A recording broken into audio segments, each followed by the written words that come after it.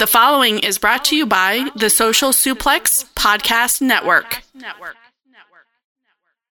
This is Scorpio Sky, and you are listening to the Keeping It Strong Style podcast, and it is the best. Yo, this is Rich Latta from One Nation Radio. This is brought to you by the Social Suplex Podcast Network. We present to you the Ace of Podcasts, Keeping It Strong Style. Let's go. It's the Ace of Podcasts, Keeping It Strong Style. Covering New Japan, they ready to hold it down. Jeremy Donovan and the young boy Josh. Come and hit a job out and bury all the frauds. From the Tokyo Dome over to the G1. Social Suplex is the network where we can get it done. I'ma chill and let them have it, cause this is just an intro. Keeping the strong style, 6 stars from the get-go, boy. Yeah, from Tampa Bay to the Tokyo Dome, this is Keeping It Strong Style with your hosts, Jeremy Donovan and the young boy Joshua Smith. And thank you for listening. Happy Thanksgiving and welcome to Keeping It Strong Style, the ASA podcast on the Social Suplex Podcast Network. Jeremy Donovan here with the young boy Josh Smith. On today's show, we'll review historic crossover with Rich Latta and James Boyd and cover all latest news in the world of New Japan Pro Wrestling. You can support our show by subscribing and following the Social Suplex Podcast Network or Keeping It Strong Style on the podcast app of your choice and leaving a rating and review. You can also get all the podcasts over at socialsuplex.com. Check out our Pro Wrestling Tees store, prowrestlingtees.com/socialsuplex. That's where you can get your official Keeping It Strong Style t-shirt. If you enjoy this podcast, please consider making a one-time or monthly donation by visiting socialsuplex.com/donate and clicking the donate button under the Keeping It Strong Style logo. This week's episode is brought to you by the NJPWEXT, the only browser extension for NJPWWorld.com, with features like dark mode, improved translations and layouts, custom and shared playlists, synchronized viewing parties, and much, much more. It takes NJPW World to the next level. You can visit njpwext.us today for details. Young boy, Thanksgiving week, man. You ready for the day? Yeah, I'm ready for Thanksgiving, and I'm ready for right now where I'm going to pour one out for the working man. You know what I'm saying? Take a shot, take a sip for the working man. Yeah, because we got these things called gimmicks called bills, and they don't stop sending them. So, you know, I haven't listened. Does he even still do a podcast, Stone Cold? Honestly, I don't even know. You know, that like literally was aside from like One Nation Radio, I didn't really listen to too many other like professional wrestling podcasts. I used to always listen to Stone Cold, but it seemed like he after a while he just kind of ran out of like old guests to like talk to, you know? Yeah, I think like at one point it's a bunch of like best of Stone. Yeah. Yeah. But I used to love his show, man. Dude, so did I. Every I think it was like twice a week. It was like Tuesday and Thursday. I listened to all like Stone Cold and like JR, like the first two I listened to. And yeah, Stone Cold was like hilarious, funny. You had the guests. I listened to JR. It was it's not that great, honestly. at the beginning it was, but then like kind of the same thing. Like kind of got phased out, and then I think he switched over to like the Conrad verse, and yeah. I like Jericho's podcast. I know you kind of got him on mute, but you know why I like Jericho's? Because he has these crazy conspiracy theorists come on that talk about. I listen to Jericho's. Oh, you told me that you muted it a while back. No, I've never muted Jericho. I always listen to his. I thought you like took him out of the rotation for a while. No, Jericho's has always been on. I could have sworn. I don't know. But I don't listen to all of his, but I like when he has like, all right, who are these guys? Like Jericho clearly doesn't know who they are. Yeah. And they're from some fringe website that nobody's ever heard of. And they're like, I'm going to tell you why the devil and the lizard people are running America's government. And he's like, yeah, tell us about it. But first, we need to talk to HelloFresh. Yeah. So that's my jam. I love that stuff. But you're not here to listen to that. You're here to listen to us talk about New Japan Pro Wrestling, Stardom. As you are probably aware, we will be having Rich Latta and James Boyd on the show with us today. I think that's a Keeping It Strong style first. We've never done a show with all four of us on an episode of Keeping It Strong Style. But we're going to cut to that here in just a moment, where we will dual record the section of the show that we do together, and then we will close out the rest of this episode with the dynamic duo. That's right. So so a fun episode. Yeah, first time in Keeping It Strong Style. Yeah, all four of us, the four pillars of social suplex coming together. Yeah, some might say we're like the EVPs. Speaking of business, actually, since we're on the subject, and this is probably a good segue. Believe it or not, I had to disclose my business dealings with Social Suplex and Keeping It Strong Style to FINRA, because I am pursuing my financial, licensing.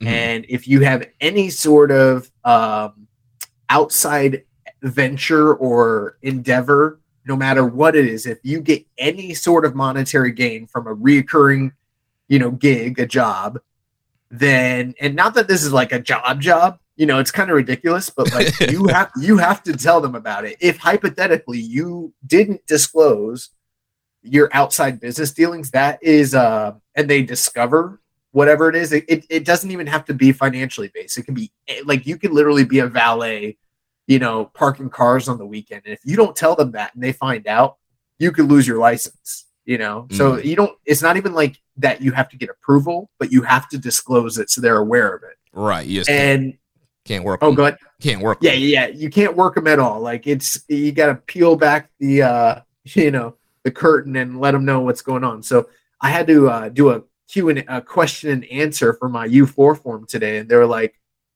what is this business? Describe in brief detail the nature of what it is you do. A 3-hour podcast where we cover Purezu.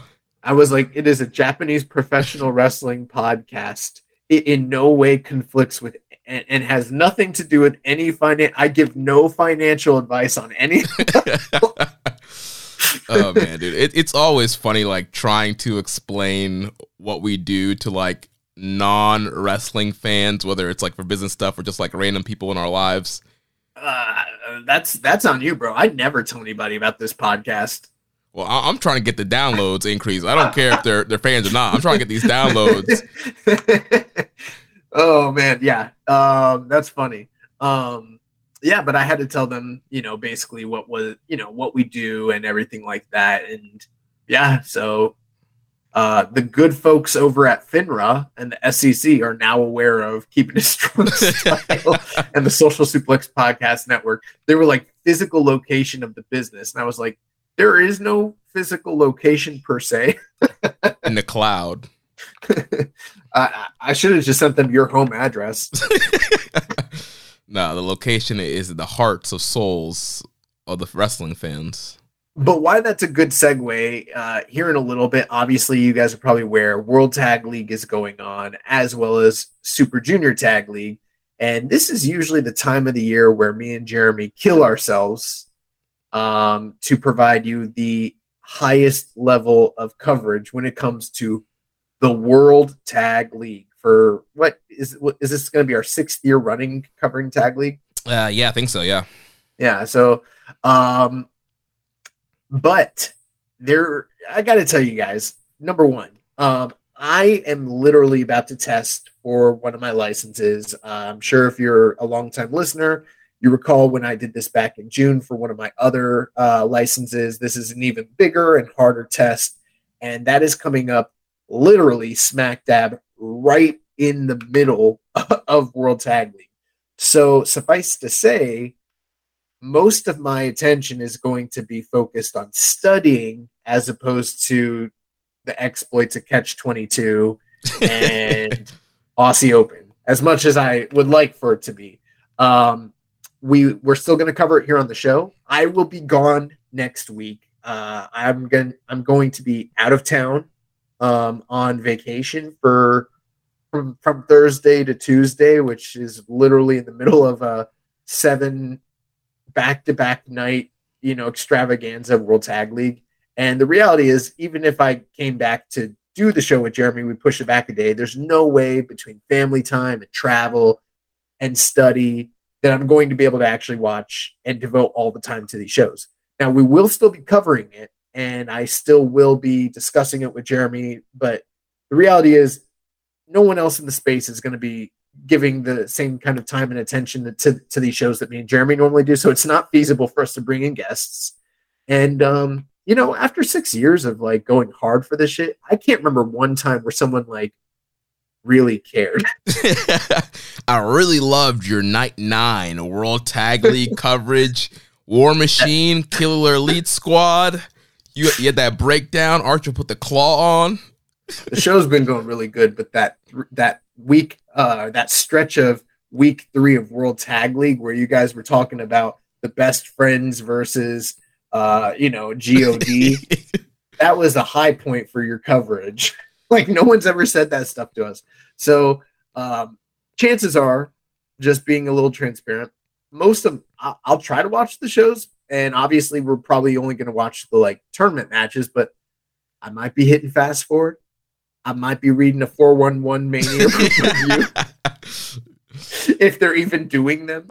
I might be reading some cage match. I'm going to do the best I can, but I think after 6 years of like total dedication to New Japan Pro Wrestling, I think we deserve to have the smallest of breaks when it comes to coverage, especially since, I don't know, man, I got the feeling that at the end of this tournament, they're just going to shoehorn like the Young Bucks into one of these finals anyway.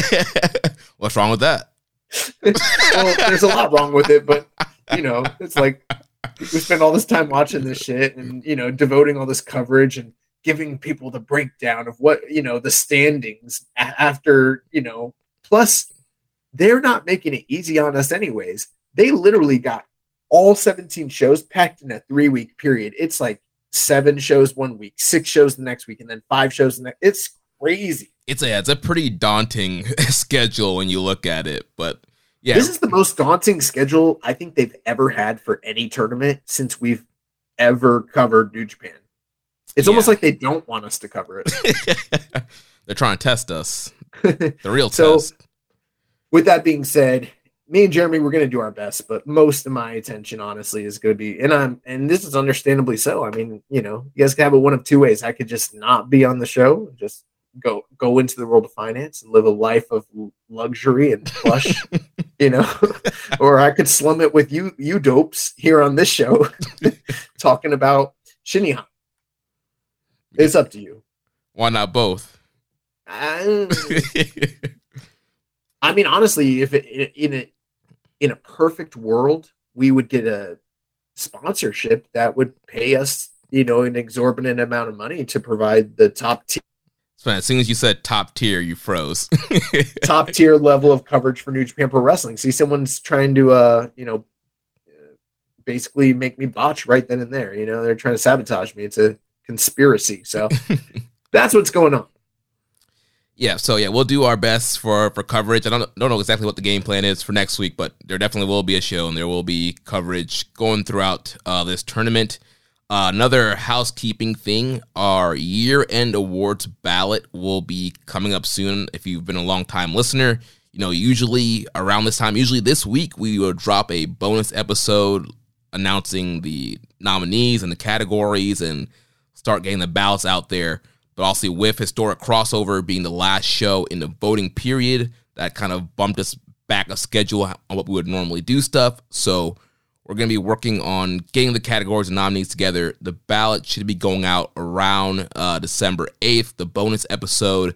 And then you guys will have all of December to vote for the awards. And we will announce the winners probably that second episode of January 2023. So be on the lookout for that. If you voted in the past and when you gave your email, you will get an email from us with the link to this year's ballot. And also look out for it on social media. Share it with all your wrestling groups, wrestling friends, and help us get those votes out when that ballot is live. Yeah, if you're a longtime listener, you know exactly what these awards are, and you've probably participated. And if you didn't, you probably kick yourself in the shin every year and say, damn, I wish I would have got my ballot in. Well, this is your chance. And for those of you that are new listeners and are unaware of what it is, we have probably one of the most broad and robust list of categories for year-end awards for New Japan. We know firsthand that the company does pay attention to this type of award thing. It's something that is very much in the the sight lines of management with New Japan Pro Wrestling. So it is a big deal, and it's typically primarily the voices of the Western audience when it comes to New Japan Pro Wrestling. And I've sent out a tweet earlier this week regarding this. So the grading period is November 14th, 2021 to November 20th, 2022. And so just so it makes sense, we typically start our category when World Tag League starts, and then we end it as the next year's World Tag League is beginning. So for instance, Historic Crossover, that marks the end of this year for the grading criteria and the grading period. So that did make the cut. We're gonna me and Jeremy will go through, we'll categorize all the different categories, and we nominate who we believe is the most deserving to be in those categories, and then we leave it to a public vote. That's you to participate, share this, get the word out there, help us to grow these awards. It's one of the things we take most seriously for what we do here at Keeping It Strong Style.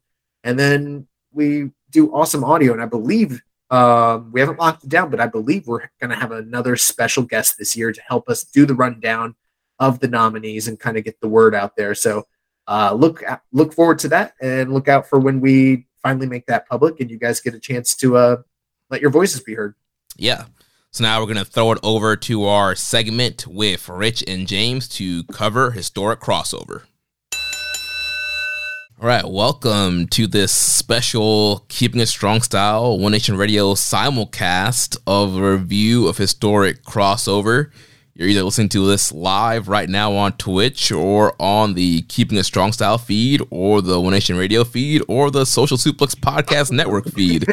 There's one of them. Several places. You can't miss it. You're going to get this work, a smart man once said. Go ahead and subscribe on all of them, download on all of them, give to all of them, show support for your boys. But yeah, we're going to talk about Historic Crossover, the big New Japan and Stardom pay-per-view that happened this weekend. Of course, here with young boy Josh Smith, Rich Lata, as Joe Lanza likes to say, and James Boyd. What is going on, folks? It has been a long time since I've joined Keeping It Strong Style. I'm very happy to be back. We're talking about, of course, we've been kind of on this Stardom coverage since 2019. I feel like we kind of, have earned our stripes a little bit on that side, at least, to come represent, Rossi's gang here. And, James, what's going on, man? Not too much. We had a whole gag set up. I think the first time I came on for Keeping It Strong Style was when the news first broke or whatever. And I made some joke about when I come back, when I have theme music. Because I was I'm pretty sure I have an idea of what's going to happen here. And it pretty much came to fruition. Obviously... it wasn't as competitive of a card. Once you put Muto and Yano on it, third from the top, you already know they're not really all that serious. But I had Rich. James, you might be muted by. I am not muted. I'm hearing him. Okay, hear him. I guess the stream is y'all can't hear James. That is strange. Go ahead, continue, James. All right. Well,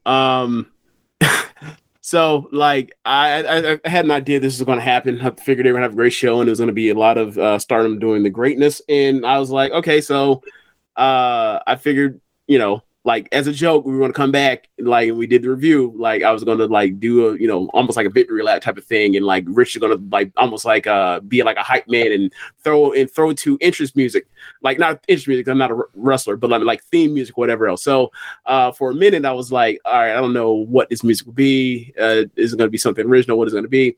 And I was well, it has to be something original because otherwise it'll be copyright claim. So I ended up every so often go on this website, long story short, or YouTube page. Basically, it's a marching black marching bands for HBCUs, and I found something I thought was cool. I sent it to Rich and said, like, what can you do? What do you think you could flip out on this? And he made this incredible beat. And like, for some reason, we can't get the audio to play for y'all. Like, we'll throw it in post for y'all or whatever else. But like, the whole joke was that like, we were just going to talk, me and Rich are going to talk mad shit for like a minute and a half. Like, while this music was, while these fucking trumpets and tubas and trombones were going to blare out. But it didn't happen, unfortunately. It sounds like you had nefarious intentions, but nefarious intention. Yeah, you were trying to dunk on Shinihan, and God stepped in the way and prevented you from taking your victory lap. That's what happened. I didn't do so much the dunking as much as Mayu Iwatani did the dunking, but if you say so. But like, keep in mind, like, you go through the times I've been on Keeping It Strong Style ever since this thing has happened. I'm just like, hey man, they're not. Stardom is not the company or the promotion to come out here and like half-ass it. Like, they're going to present something that you're going to be like very impressed by, and like, will New Japan like just treat it as, this was women's wrestling, whatever else, and get fucking embarrassed. And they went out there with the best pro wrestler in the world in the semi-main event, and went out there and had an emotional story of the fucking main event ref's son's getting his brains beat in, and they got floored emotionally. They didn't have a fucking chance. So yeah, like, that's where I was coming from. I warned you. You were forewarned. So, well, I guess we might as well play it for the people that are on the stream, at least. They can hear what was sent through. So I am pulling it up right now, and let's get it going.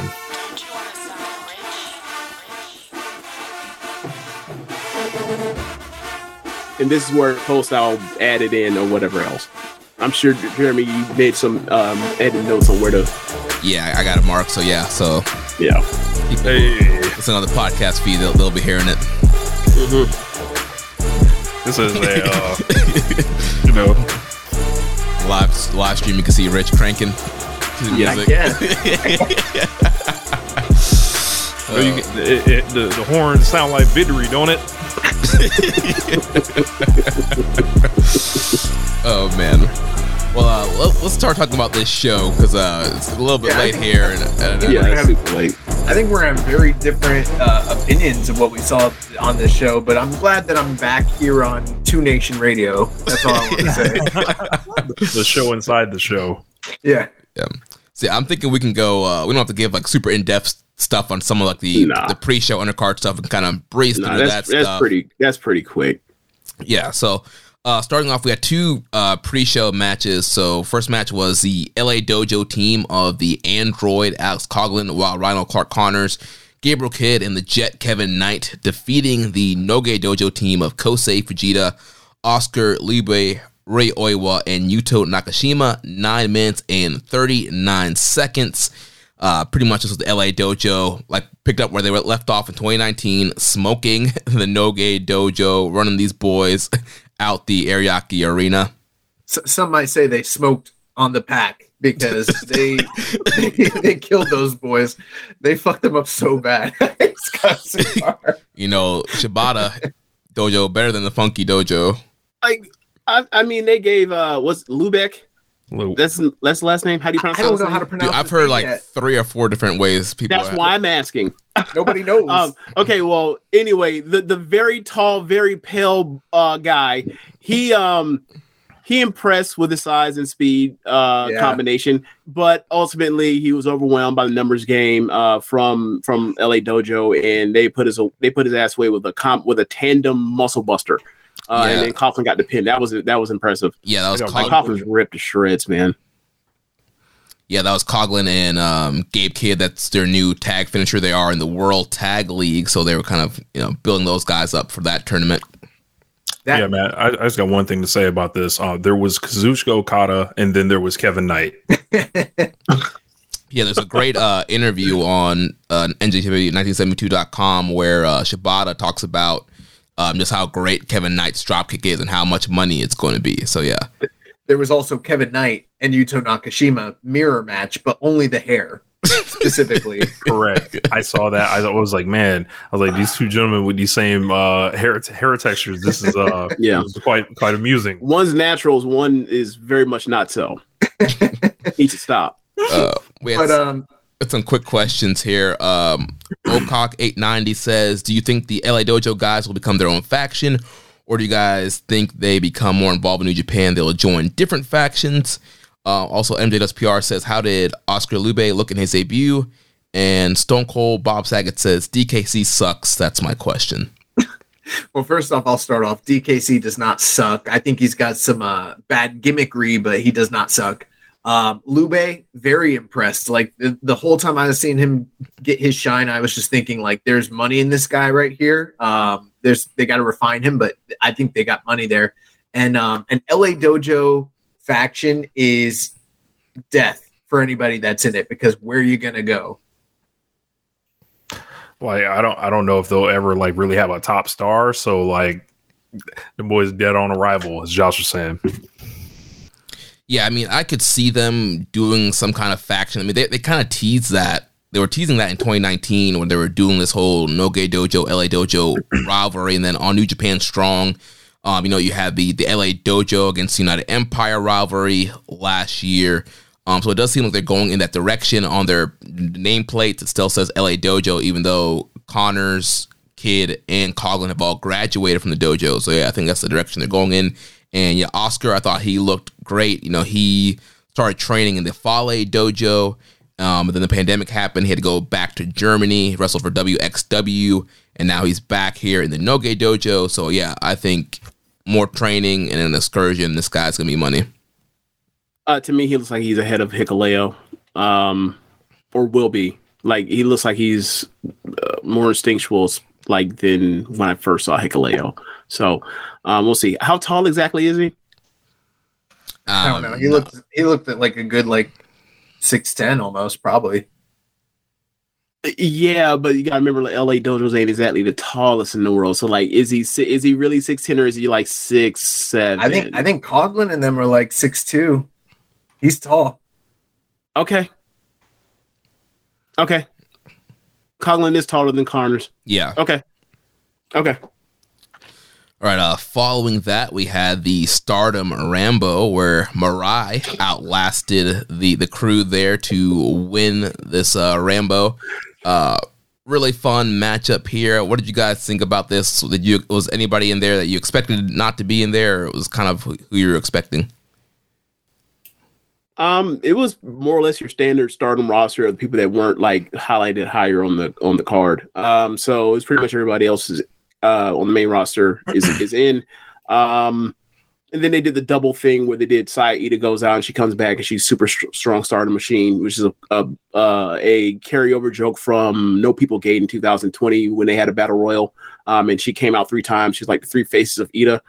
So yeah, they run that out every about once a year doing Rambos. They probably do 2 Rambos a year. So this is their time to do it.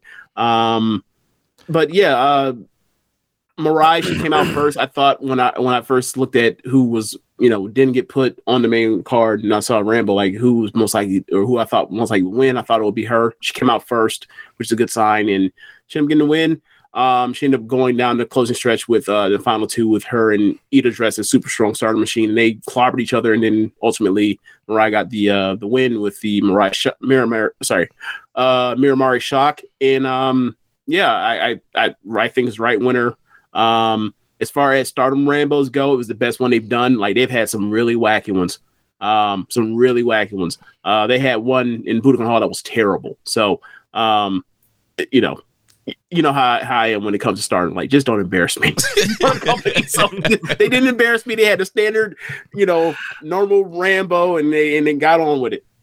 From a novice / rookie fan's perspective, I thought that this was a pretty good Rambo. I thought that it was better in many respects than most of New Japan's Rambos that we've seen. And even though it was a little bit difficult to follow, because there's so many new characters kind of being presented all at one time, I kind of got the gist of what they were going for and kind of the background of the characters. I thought it was a good way to get the girls on the show and kind of familiarize, some of the other audience with who they were and kind of showcase them just a little bit. And, it was fun. It wasn't like a great match or anything, but it was fun and it told a kind of cool story. And, it definitely didn't overstay its welcome. A couple of kind of visual things to look at on there, like when you saw Hannon in there with her two sisters, like they're gonna be running this thing in a couple years, and it's gonna be like the two sisters around Hannon. It's gonna be pretty funny. I thought that was cool. Yeah. Saki Kashima, a woman who has made peace with her lot in life with 4 eliminations here. Always love when Saki Kashima comes out here and shocks the world. And then, Hazuki was in there. So I was pleasantly surprised when I saw Hazuki. So I also learned who Waka was through this match. Oh, Waka. okay. Waka. So you finally saw the King of New York. Finally know who Waka is.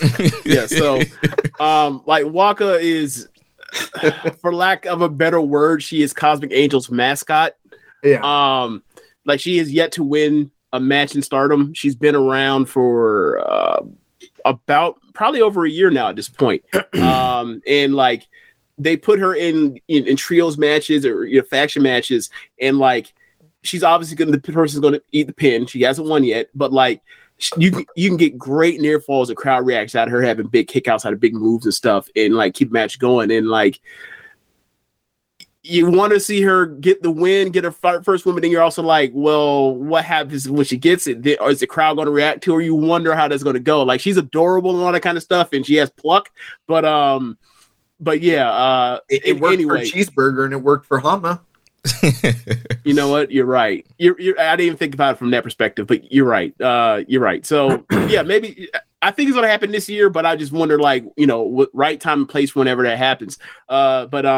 Yeah, they brought Oedo Tai in, they brought Stars in, and then when Saki came out, and there was a bunch of people that hadn't been eliminated. I was like, oh, she's gonna clear this bitch out. And sure enough, Flash Crucifix Pin, and Flash Crucifix Pin, and it was effective in what they were going for, as you mentioned. But I'm kind of a person that's I don't like Brambos and Rumbles in battle royals to begin with, so it's I'm hard to please when it comes to that perspective. Yeah, overall, really fun match, and I thought Chris Charlton and Kevin Kelly did a great job of introducing the people and kind of let you know who was who and what was going on. But yeah, really enjoyed that to kick off the show. So then, first match on the main card, we had the Chaos team of Ishii, Yo, Yoshihashi, and Lio Rush defeating the House of Torture team of Dick Togo, Evil, Sho, and Yujiro Takahashi. 7-minute match. Fine opener here. The big thing is you have some World Tag League and Super Junior Tag League implications here, as Yo and Lio Rush, they're in the Junior Tag League. Yoshihashi's in the World Tag League. His partner is Goto. Sho and Dick Togo are in the Junior Tag League. Evil and Yujiro in the World Tag League. So just kind of some preview matches here. Overall, it was fine. Lio Rush's debut in Japan. Nothing really to write home about this match. I like this match. I gave it 3 flat stars, but I really like at the beginning when Ishii's in, and he's almost like the protagonist in an action movie, and he's foiling all these henchmen, and he's sidestepping, or it's almost like someone throws a big boot, he sidesteps it or catches the boot and throws it to the dude behind him because he has eyes in the back of his head. It was a bunch of that for 40 seconds of Ishii just being the Equalizer, he's fucking Denzel Washington all of a sudden, and it was fun. And then I also like the the 3K coming back as a finish for Yo and Leo, and it's just they I don't know what they got in common. I know that Kelly tried to do music together.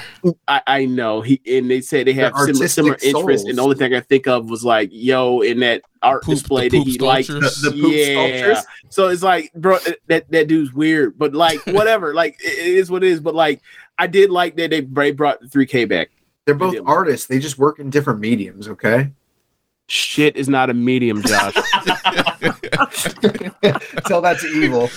Yeah, I thought Leo looked good. First time in Japan, you always want to make an impression. He was moving around the ring well, and I gotta imagine Lio Rush is looking at it hey, this is my last shot to try to stick somewhere, because you know, it's real hard when you run through Vince, Triple H, and TK. So and MLW, yeah, and GCW, you know, like, and Ring of Honor. Like, there's nowhere else to go, like, at all.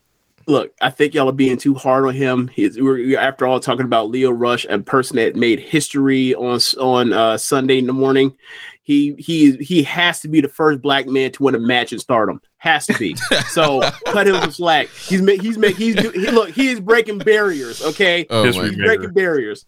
I will say, he had a great match in the main event today in Cork and Hall. Him and Yo against Catch 2-2. That's Akira and TJP. Really fun main event. Thought Lio Rush looked great in there. Him and Akira, their speed together was awesome. So yeah, Lio Rush is looking good. I think he's going to be a great addition to this junior division. That was a free show, wasn't it? Yeah, it's free. Yeah. Mm-hmm. Lio Rush is not coming to Japan to work junior tag league unless he's winding up in the finals in some capacity. So, yeah, this was kind of a showcase match for them as an emerging tag team amongst the other things you guys mentioned. I thought it was fun. The nice thing here, very little House of Torture-ism.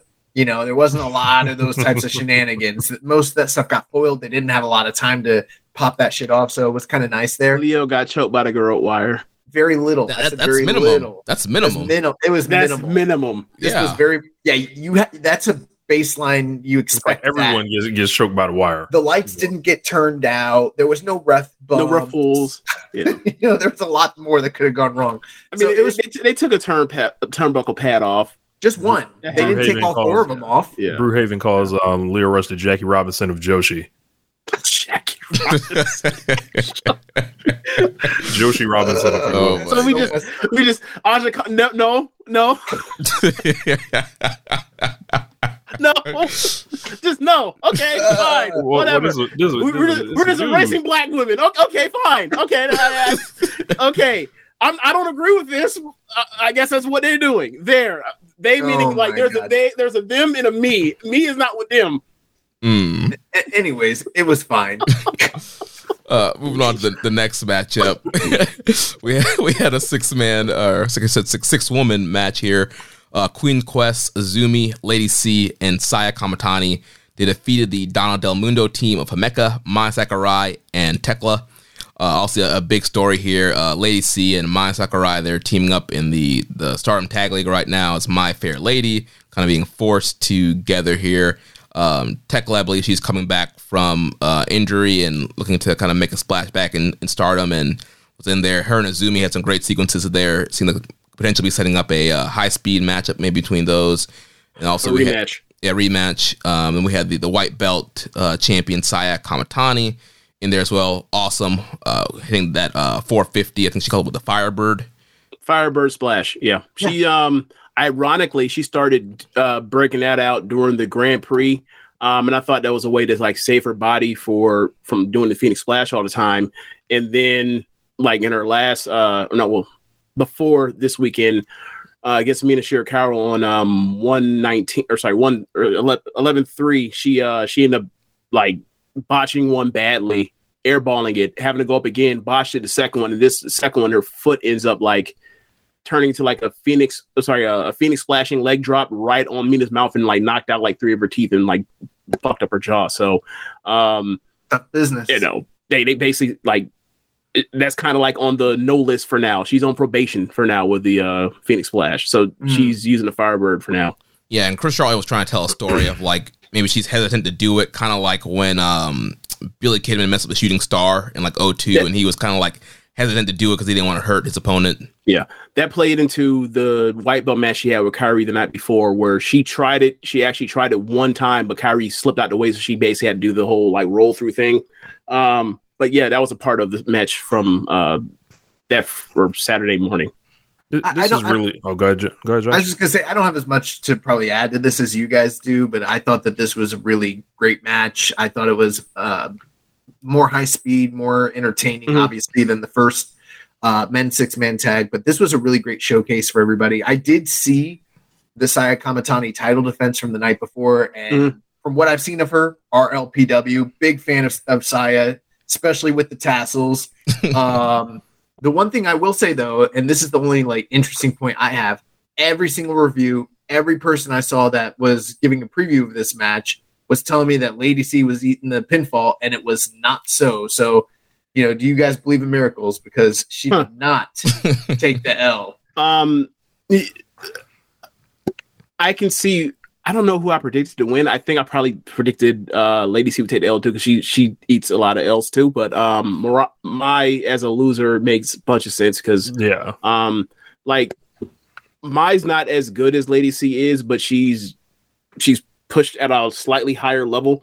So either one of those two were going to be the two pin eaters in this situation. And in this situation, once you saw Mai out there with Kamitani and it went more than like 2 seconds, you were like, oh, she's stuck in there, she's isolated, she's about to get pinned. I was glad to see Azumi on here. She would have rather been teaming with Will. She gave a interview saying, she wanted to team with somebody but wouldn't reveal who it was. We all kind of knew who she was talking about. And this is kind of when the pageantry of this show started hitting me. When Queen's Quest came out, like, I felt proud when Queen's Quest came out. I was like, I think I'm rolling with Queen's Quest here. So they've always been my favorite faction. Yeah. Ever since I started watching Stardom, because it's like the leftover like legacy of Io Shirai was like she took like Momo Watanabe, Hazuki, and Azumi, and like more or less like that was like her dojo, right? And then like Io left and like Momo took over, and then like Hazuki by that point in time from faction warfare got like taken away, but like that was always like we're putting our young like prodigious talents there that came out of our dojo. That's kind of what they've always done with Queen's Quest. So like that's when you get Kamitani, Azumi, Utami, Momo. Like that's always been like the thing. So like I've always dug their style. Like they always work like a basically straightforward, just wrestle their asses off type of click. And like that's been the case for them since ever since I've watched them. So I've always enjoyed the hell out of them and always liked them the most. And like their tag matches are just top notch. Like they're like Stardom hums like a machine, but like they are like the most efficient machine. Yeah. I'm more of a Stars guy myself. Always have been. Makes sense, I guess. It's just you liking baby faces. Queen's Quest. I don't know if they're baby faces. It's just Stars are baby faces. They're very much like Hantai. Yeah, they're Hantai of Stardom. But Queen's Quest, not Empire. I feel like there's a theme there. Azumi and Will teaming up next time would be great. But yeah, really a good tag match here, which led to the next tag match, the first mixed tag match of the night, where we had Julia and Zack Sabre Jr. defeating Shuri and a filthy Tom Lawler 10 minutes and 29 seconds. And this was another really fun matchup here. Of course, from the G1, Sabre and Filthy Tom have been feuding over George Michael and what was the other guy? It was Boy George, yeah.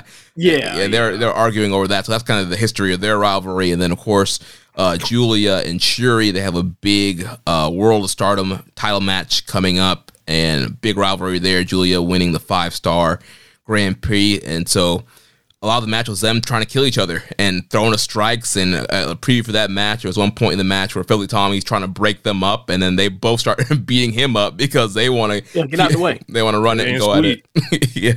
And Filthy Tom, he had the short shorts with the God's Eye glitter logo on the shorts. On both shorts. Yeah. Both the overs and the unders. It was amazing. Yes. Yeah. Waka seemed to be impressed by that on commentary. I loved Waka on commentary throughout this whole thing. She would jump in with like one line of like very basic English, and it'd be like, "Oh, that was Waka." Like, yeah. I will say that Waka added a ton to the main event, but yeah, like it was more or less like Kelly and Charlton doing the job while just throwing her for a little bit of background for things they may not be too aware of. So yeah, I thought that for such a awkward situation, they made the best of it. Well, get ready, because I heard during the post-match comments that Shuri said the one thing she regretted was that she didn't have matching gear to Filthy Tom Lawler. So the next time they tag together, she does plan to wear the jean attire with the glitter and the tassels, and she wants to do the same dance that he does as they enter together. That was what she said during the post-match. So Look, if not for the day before show where she just broke out brand new gear, I fully was expecting her to show up in red denim. I really was. It's documented. You can go through like our or you can actually go to Charlton's Discord. I actually said that, like, I was fully expecting her to come out and like in some like cutoffs, because she's also worn like long jeans before, like things that look like jeans before for gear. So like I was expecting that, and like they have a admiration and respect for each other doing the whole MMA thing. So hopefully she doesn't wear red skinny jeans. I'm not going to Chris Charlton's Discord. I exclusively am on Twitter until it dies. I'm on both. Like I'm waiting for it to die too, but I was like, well, while it's going over here, let me see if I can ask him a question about like what's going to happen with, you know, them trying to communicate small details like besides just on their website for news. So, but as far as the this mixed tag match goes, I really enjoyed it. I felt like this is part of where the show really shined. I know, you know, people were kind of wondering if there was going to be like this sort of competitive nature between the two brands, and I honestly didn't get very much of that vibe whatsoever. The way, say, like the Noah show was, it wasn't like that. This was more, literally, in some cases, more so a showcase for Stardom, but also very much a collaboration. And it was kind of cool to see. Even like the men in many cases were like kind of treated like the juniors. Like in this case, like they were the pin eaters. Yeah, I'll go a step further. I think New Japan did everything. Did almost basically anything you could possibly ask any promotion in this kind of situation to do joint shows like this to put another promotion over. Like I think they should be. I think that New Japan Pro Wrestling should be commended for what went on Sunday morning. We've seen how a lot of male wrestlers act in like intergender and stuff and whatever else, and they don't want to sell or whatever else, or they only want to sell for the teeniest tiniest bit or whatever else. Right. And like all them dudes was showing ass for the women left and right. Except so and like making them and literally trying to show personality and make the women look like the coolest acts out of all these teams. So like this went as well as you could have expected it to. MJ does PR says, can James explain why Shuri and Julia double teamed Tom? Oh, because he got in the middle of their battle. Yeah, he's in the way. They're trying to fight beat each other. They're like, look, I've seen this when they tag together in like quote unquote all-star tag team matches, or when they've had the tag since Shuri left Don Amato to start Gazai. When those two get in the ring together, they're going to, and Julia has this also with Tam Nakano as well. Like they get in the ring, they have their section of the match, and they're going to just bomb throw until they both collapse and then tag out. That's just how it goes with Shuri and Julia. Shuri also has it with Mayu. It's like there's certain people where it's like certain like you call it like certain particular rivals where it's like they get in tag matches and you know that's going to carry this match too. That's going to be the hot shit in the tag match. So yeah, that happens. It happens with Momo and Hazuki, for example, too. So yeah, like he got in the way, so he had to pay. They also explained on commentary kind of the history where they were stablemates and had regularly teamed together. And so I think like when Tom Lawler got in the way and they basically like ran him from one corner to the middle, and they hit like base like meet in the middle like drop kicks. That was one of their tags. That's their shit. Yeah, that was their shit. Yeah, I'm pretty convinced that Tom wanted to eat all that and was like, "Here's what we're gonna do." Like, and so that was just so memorable. He reviews Stardom every other week, like we do. Well, we do it more every week, but you know what I'm saying? Like he knows all this stuff. That part was so memorable, very, very, very fun, and I thought it was like the standout of the match was just seeing the two of them kick the shit out of him, and then those two be so dead set on killing each other that they got distracted from the match altogether, which pretty much left Tom a sitting duck for Zack Sabre to use the Techers. Yeah, Zack busted out the European clutch and got the win there. Yep, and then like Julia and Sabre are like doing this playful thing where like one's trying to raise the other's arm. And they're like, no, let me raise your arm. No, let me raise your arm. And like that was also cool because like Sabre can when he wants to be can be a dick. So you don't know how he's gonna play it, but he's like fellow countrywoman. So it's like gotta put her over. So that was cool. Like all these interactions were super cool. Like the Taichi and Tam stuff was cool too. We'll get to it, but yeah, like it was a lot of just fun things that you just wouldn't expect, or things that you think like that'd be cool, and that would be like a nice meme or whatever else. But like you don't think they're actually going to think of it, and then they do it. Yeah, yeah. The backstage comments, Zach asked Julia if he can join Don Del Mondo, and said he would put it on his gear, the logo on his gear. He's working towards trying to become a full-fledged member of DDM. Yeah, that's funny. Like Don Del Mondo is Italian for woman of the world. well, he wants to be one of them. Yeah, that's funny. Next matchup, we had Meltear, which is Natsupoi and Tam Nakano. They teamed up with Taichi and Yoshinobu Kanemaru, and they defeated the team of Black Desire, which is Momo Watanabe and Starlight Kid, and Doki and El Desperado. Well, let me just start off by saying two things. Number one, I didn't even recognize Momo. Like I knew it was going to be her in the match, and then like halfway through the match, I realized it was her, and I was like, oh shit, she's blonde and she's carrying a bat. Like this is a totally different now. Person. I didn't recognize. She's had a quite a free fall and come on hard times in the last year. It was like she came out. This goes back to the Grand Prix last year. She had this look on her face like, I know I ain't gonna win. And in the final, she's walking out for the final, and she has that face. Yes. That face. Yeah. Yes, that's funny. You know, she had to wrestle Shuri. Shuri basically outlasts her, beats her, and banishes her to hell. She's got all these people in Queen's Quest, like kind of rising and surpassing her, and then she starts like looking around and decides like, it's like when people start turning to drugs and The Wire. Like that's kind of like what Momo's like Watanabe like kind of did when she joined Oe Tai. It was just like, I'm just going to start doing heroin now. So like, I have nothing left to live for. So I'm just going to be a evil deviant. And this is what she did for like a year. Yeah. Well, she's still mostly awesome.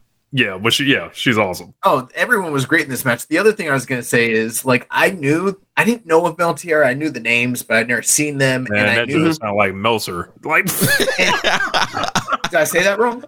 No, it's Meltear, and like it sounds like Meltzer. That's why I don't like the name. Oh, I see. Okay. And I knew that they were like idols or whatever, but I hadn't seen the visual of like what the idea of like them coming out mixed with Taichi, and I'm like, okay, this makes perfect sense why these were all paired together, and it was just hilarious. And then like when Taichi's going to like pull off his like trunks, and then like one of the girls like she's trying to rip but she doesn't have it, like she can't pull her tutu off. This match was so funny, bro. So the thing that's crazy about like the Meltear and Taichi thing is that like after when the pandemic first happened and both promotions were on hiatus, they started doing like cross-promotional stuff with certain wrestlers here and there in certain mismatch type of situations.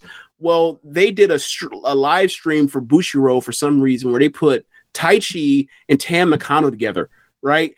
And like, it made no sense at the time. Like, you're putting like the babiest of baby faces you can find in like the top 99% of babyface percentile in the world with the, Black Mephisto, right? So, but like they have like this weird charm or whatever else with each other, where like Taichi says lewd things to this like pretty woman that's like older than she appears to be, and like that, like that's just their chemistry. And then in the last like few months, like Natsupoi joined Cosmic Angels, became Tam's tag team partner, became tag team champions. So like they made their own, because they're both idols, they singers. Like Tam's actual solo theme music is her singing. It's actually a song about, the lyrics are actually about Mayu Batani, but lo and behold, but whatever. But they end up like singing their entrance music down to the ring, and like lo and behold, like who else sings their entrance music down to the ring? Well, sing with lip sync. So like it all ends up matching up, and it was like he sings for real. That's not lip syncing. Yeah. Okay. but yeah, and then they have the Tai Chi mask thing on when they're coming down, and like they had already got Ken Murray to come out first. Like they're like, yeah, you take your ass out here, and it's actually about like Natsupoi and Tam and Tai Chi, and they're doing the slip syncing thing, and they're like it was really fun. But like the match was also great because like Momo, as you mentioned, like just kind of like a hoodlum along with Starlight Kid, like both of them in the last year basically have turned into these characters, and like they're just terrorists. And like anytime is Melter and Black Desire, like Melter comes out, they want to sing their song, and like Black Desire just will not have it. We will not have it, and like they would cut them off. They tried to, yeah. Yeah, it happens every time, and it's just fun and to see how like all the interaction you see. You're trying to see how like the Despy side and the Taichi side handle it or whatever else, and that was interesting. And then to see like I think that was like the first like man on woman type of thing when you had Desperado like grab like Ploy by the hair. So that was interesting to see. And then like you progress later in the show, and he was like, okay, so like I see what they're doing, and like it's working very effectively in each match, and they're all doing it in different ways, as opposed to like the kind of like the mixed match challenge or whatever else, where it's kind of like it's the same thing every single time. So did you guys notice that Kento literally put him in an arm lock and like arm barred him to get him? Like they don't do that in New Japan. Like the referees never show any kind of like actual force. Right. He arm barred him to get him to let go. Like, yeah, which kind of showed like how serious it was. Yeah, they all played it up very well, and like, even teasing like the as they call it now, the Ferial Mist, right? Yeah. So we had that, like, yeah. So like Natsupoi, like she, Rich is very, very Rich. Used to be the one like huge in the bandwagon. He used to be riding shotgun with me in the Natsupoi bandwagon thing, but ever since she left Dom Del Mondo to join Cosmic Angels, he like persona non grata, like public enemy number 1 now. So like she's just like this, very much like Kyrie, like this very, very like likable, infectious smile. Like she was a fairy. Like she's literally she's like Tinkerbell. She's literally like Tinkerbell, and like you have to kill her to death 1,000 times to actually put her away. She's that kind of like fight for any type, and to see her like that kind of personality, like literally be Tinkerbell, and like she's with Kanemaru, and Kanemaru teach her how to like drink. Like she was funny.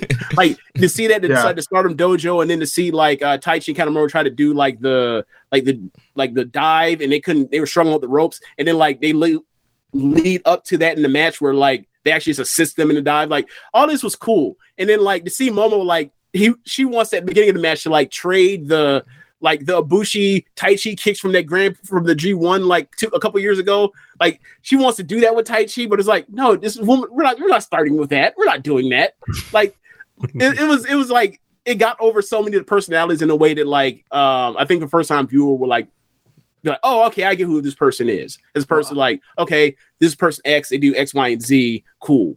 So I thought it was a success. I'll tell you one thing about Black Desire. That's gimmick infringement. Hoodlums where one's smaller than the other one, and one of them carries a bat, and one of them covers their face. Who does that sound like? Darby and Sting. So another dynamic here. Momo Watanabe would definitely meet like Dookie out on the streets.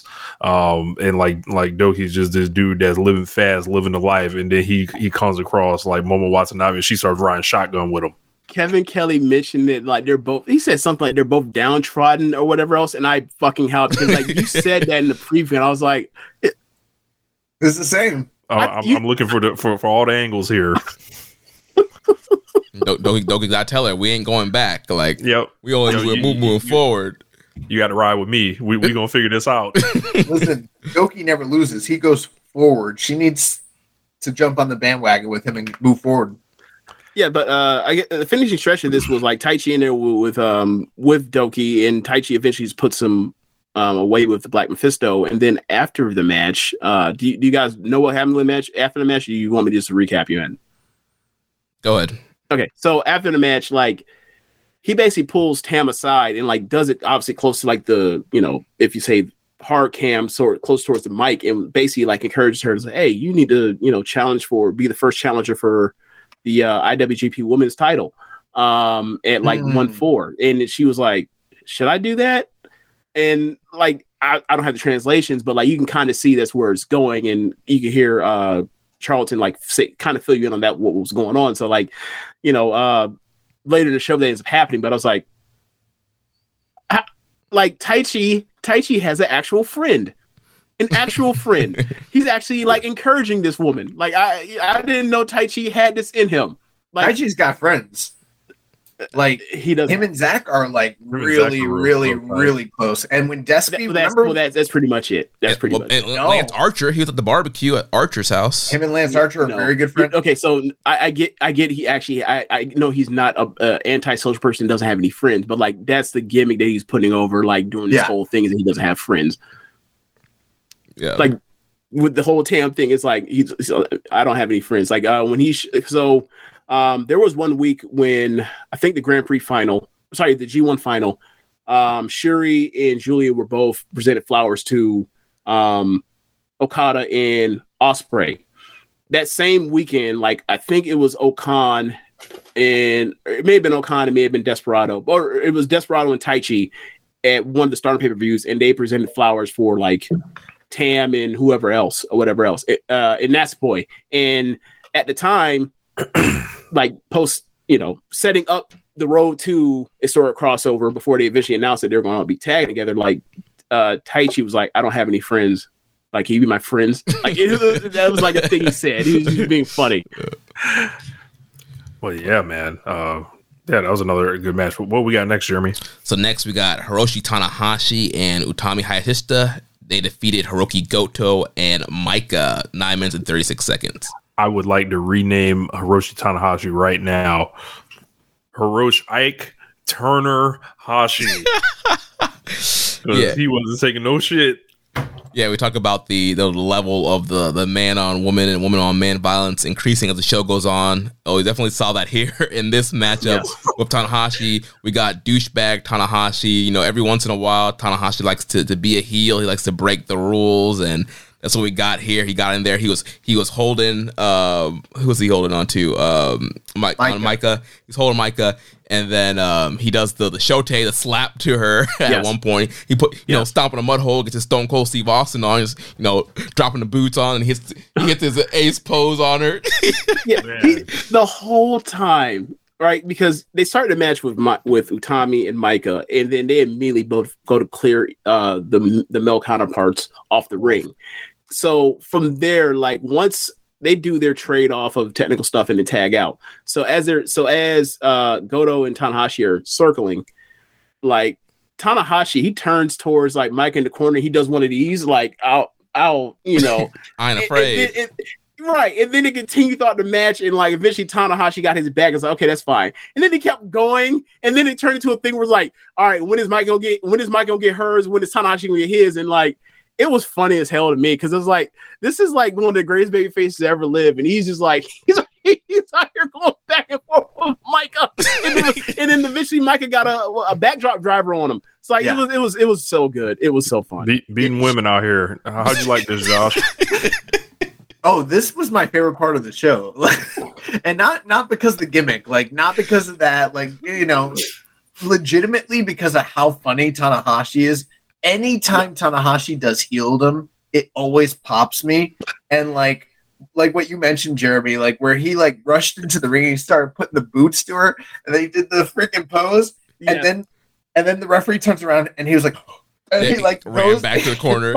There was a spot where like I think him and Utami both put the boots to Micah while like Goto had a ref, and then like Tanahashi has all the time, and he knows like that the ref is gonna have his back turned until Goto gives him the word to turn around.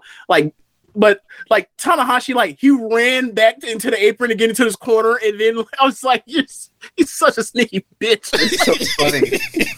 You know, it's very rare that we see that the appearance of Dick Tanahashi, but it exists. He was being challenged, like, you know, like New Japan. You know, someone was trying to infringe upon the line. Like, we've seen Tanahashi not take respect. Remember, like when they threw that belt, and Noah, and he had to, you know, run up and say this will not stand. You know what happens like when somebody tries to come back to New Japan. You know how he treated Shibata. It's like when he disrespected DDT and he buried the whole fucking promotion when he was there doing a show. Like, yeah, he saw that everyone else thought that this show was a collaboration and they're all working together. And he was he's like, oh, y'all want to show up in our territory on our no? It's like, Mikey, you trying to take my spot? Like, you want to be the ace? Nah, hold it, Shote. Bro, when he gave her that freaking slap, I couldn't believe he did that. Like, I don't know. I was shocked. Like, it was really funny. We need to go ahead and get that clip and then like edit it in with that one you always talk about, Josh. And that's what you get for dealing with the ace. Oh my god! But what I liked about it is what you mentioned earlier, James, is that like this wasn't a cookie cutter. Every single one of these mixed tags were all the same. They were all different flavors and ways to kind of work these matches. They all offered something different, and it was really fun and cool. Yeah, because I mean, obviously, you know, in a world where I'm the person that's in charge of the multi-million-dollar wrestling promotions or whatever else, and can have the final say so, I let them go out there and do like Marufuji and Asuka versus like Meiko Satomura and Minoru Suzuki. But you're not getting 7,000 people. You're not getting 7,000 people to arena to watch like Minoru Suzuki beat the living shit out of Asuka like that. You know what I'm saying? Or Asuka Kana. You know what I mean? Like so no.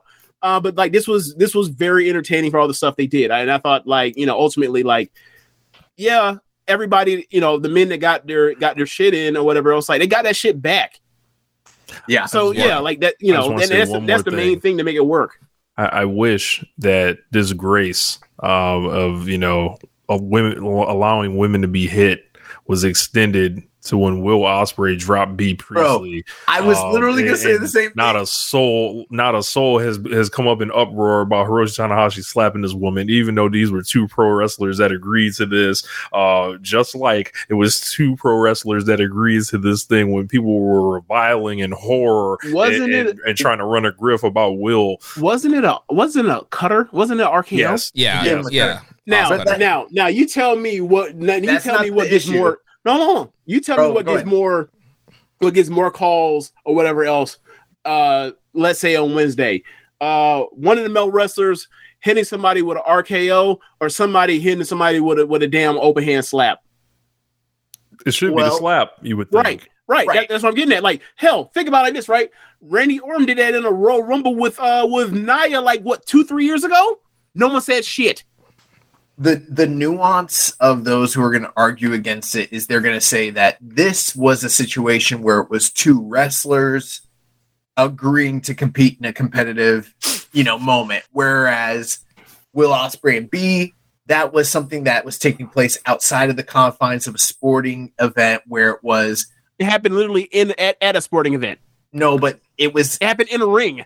Yeah, but it was post-match, and they were clearly like, you know, they were boyfriend and girlfriend at the time, and so it was depiction of domestic violence. It's like what they're literally saying. That's what you have a point. However, I would say to you, it's not my point. I'm telling you what they said. I don't agree with it. I would say those people have a degree of a point.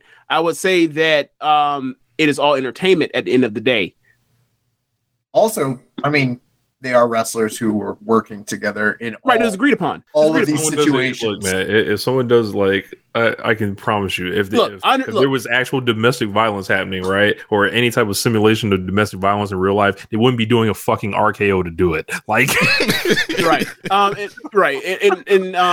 but I will say is like it this all comes down to who the people are that does the thing, right? Like, and that's the point that you're making with the Tanahashi thing compared to Ospreay, like. That is who it is definitely the reason why it caused that kind of elicited that kind of 100% talk at the time when it happened. Absolutely. Yeah. And I'm willing to listen to someone talk about like how like that was given that was a relationship where she was a manager or valet, however you want to frame or whatever else. Like she was a contracted professional wrestler for the same company that owns New Japan. So I can see why someone could be like that's problematic. I could definitely see that, but like I wouldn't put it on my television personally. You know who else agrees with you? B. Priestley. She said so publicly. So, I mean, I don't know what everyone was freaking out about. But I will tell you this. If Will Ospreay was in this match, and this isn't a cap for the guy, but if Will Ospreay was in this match and he put the boots to Micah, the internet would be on fire right now. Like, we would not hear the end of it. But we've heard nothing about Tanahashi doing it. You know why? Because he's the fucking ace. Another reason. He's the ace. But yeah, so the match concluded. Utami hit the hijack bomb on Micah, got the pin there. And then post match, we got Tanahashi and Utami playing the air guitar in tandem to close off that segment. You know why? Because they're the ace, and Micah and Goto are Goto. That's why. That's it. The G stands for geeks. It was funny to me because it's like Utami, while she is like an incredible wrestler, like she it was as if like this was all like done spontaneously. She was not expecting to do this. She didn't know how to. I have never even considered the idea of or considered an air guitar. I don't even know what the hell I'm doing up there. And she was just like, look, I'm just out here having fun and whatever else. And I really enjoyed the smile on her face and all that kind of stuff. It's like, you never in a million years while she started training for this shit. Like, she was trying to train to have a match with Io Shirai before she left for WWE, and then she did. Like, you think that all of a sudden, like, she just imagine, like, if I keep doing this, I'll just be on the top of a ramp in Ariake Arena with fucking Tanahashi doing air guitar. Never in a million years. Like, she was happy as hell, and I was happy for her. So, congratulations on Tommy with your goofy ass self. Zach Porter says Micah and Hiroki Goto were sent to go sit under a waterfall together. They both done that at different times in their careers, yes. So the next every time I take a cold shower, I try to think of Goto and like will myself to take I'm sorry, what? You know. Yeah, I go like this and I try to withstand it. When I take a shower, I just think of washing my ass thoroughly. But okay. Or whatever. I don't really be thinking about like dudes or wrestlers in general, but whatever. Well, I'm always thinking about wrestling and dudes at all times, so I don't know what to tell you. While showering. Yeah. Okay. Interesting. How's Megan? She's sleeping. She's in another room. She's doing well. Does she know that you think about dudes when you shower? Yeah. She's well aware. What? Okay, moving on to the next match. We have gone off the rails. So we had a 10-man tag here. United Empire, Francisco Akira, Lord Gideon Gray, Kyle Fletcher, Mark Davis, and TJP. They defeated the LIJ team of Bushi, Hiromu, Sanada, Shingo, and Tetsuya Naito. So again, this is kind of continuing the rivalry with United Empire and LIJ based off of what was going on with Ospreay and Naito. Plus, you have Kira and TJP. They're the current junior tag team champs in the junior tag league, and Bushi's in the tag league teaming up with Teton. So a little preview there. And then Aussie opens in the World Tag League as well as Naito and Sanada. So comes some preview stuff for that. And I gotta say, Bushi, he's super low on totem pole. He lost in a match where Gideon Gray was on the other end.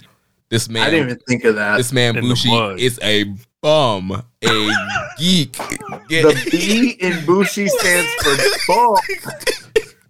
This man couldn't win a multi-man match with Lord Gideon, the manager, on the other side. G. This is great. You know what? I in my mind initially, I'm thinking like that's really harsh, and then I think about like what Gideon Gray does in New Japan, and like he's a manager. Exactly. You're right. Yes. You're right. Mouthpiece. Look, you're right. I don't like that. You're right. That's like what this is. I'm trying to, in my mind, I'm like, this nigga, not that, man. You ain't gotta, I'm like, you ain't gotta go there. You're not wrong, but you ain't gotta go there. Damn. But I love it because I love Lord Gideon Grey. He's been great since he's been in New Japan and announcing United Empire and when he wrestles and the antics. Like, this man is gold. He is money, and I love me some Lord Gideon Grey. Lord Gideon Grey is the Naito best really manager persona in wrestling today, period. Nobody's better. Like, legitimately, you think so? Like, I'm honestly asking. I don't even know. Like, because I haven't watched as much as you have, obviously. 1,000,000%. There's no one today in AEW or WWE or anywhere that I know of that's better than this guy. He's the best. Okay. Are you okay with him wrestling, or do you prefer it if he stayed out the ring? I love when he's wrestling. He's terrible, but he's not actually terrible. He's the perfect. He's a gig. He's playing a gig. He's the perfect managerial wrestler. Like, he's better than Gato. He's better than everybody. He's great. Okay. Yeah, and the whole story of, his family like paying for him to get the best wrestling training, but he stinks. Yes, but sorry. And Kevin Kelly called. At least like his dad isn't like a legendary wrestler, and he's just sorry. I think that's actually worse. Yeah. Megan walked. Go ahead, say it. Who you want to say? Go ahead. Dom Mysterio. There you go. And Kevin, that's not like kayfabe. That's just a shoot. Megan walked in during this match, during the part where Kevin Kelly was trying to put down, because that's his bit. He puts down Lord Gideon Grey, but like Waka didn't get it, and then so he's just like, he's so ugly, and like Megan's like, why is that man being so mean to that other man? I don't understand what's going on. Yeah. Was it Gideon or was it Mark Davis? He was calling ugly. It was Gideon because he was talking about Lord Gideon Grey, but Mark Davis was the one in the ring. So if you were you might. I was kind of the same way. I was like, who's he talking about? And I was like, oh, okay, it's Gideon Grey. It has to be because he is ugly. Yeah, he was bearing, and he's like Waka. That's his gimmick, is to be ugly. I can't. He's a bad person. And Waka's like, what? He is? She's like, he's a nice guy. Kevin called that man a money mark. Like he's a money mark. He likes to hang out with the fans, take pictures with wrestlers. She was like, oh. I've heard of that. There's an entire culture around sponsorship. No. The entire culture of sponsorship in Japan. Like, that's not a bad thing. And he's like, money mark. Bro, we have to find someone that is a sponsor that is willing to come and talk about and be proud of what they do. Like, when the wrestlers come, to our country, we show them a good time and we'll go on the audio, on the air with us and talk about it. Well, the only one I can think of would be like Massa, right? Yeah, Massa, yeah. Well, once I resume my wrestling career, I expect Social Suplex to sponsor me in that way. Well, you can expect whatever you want,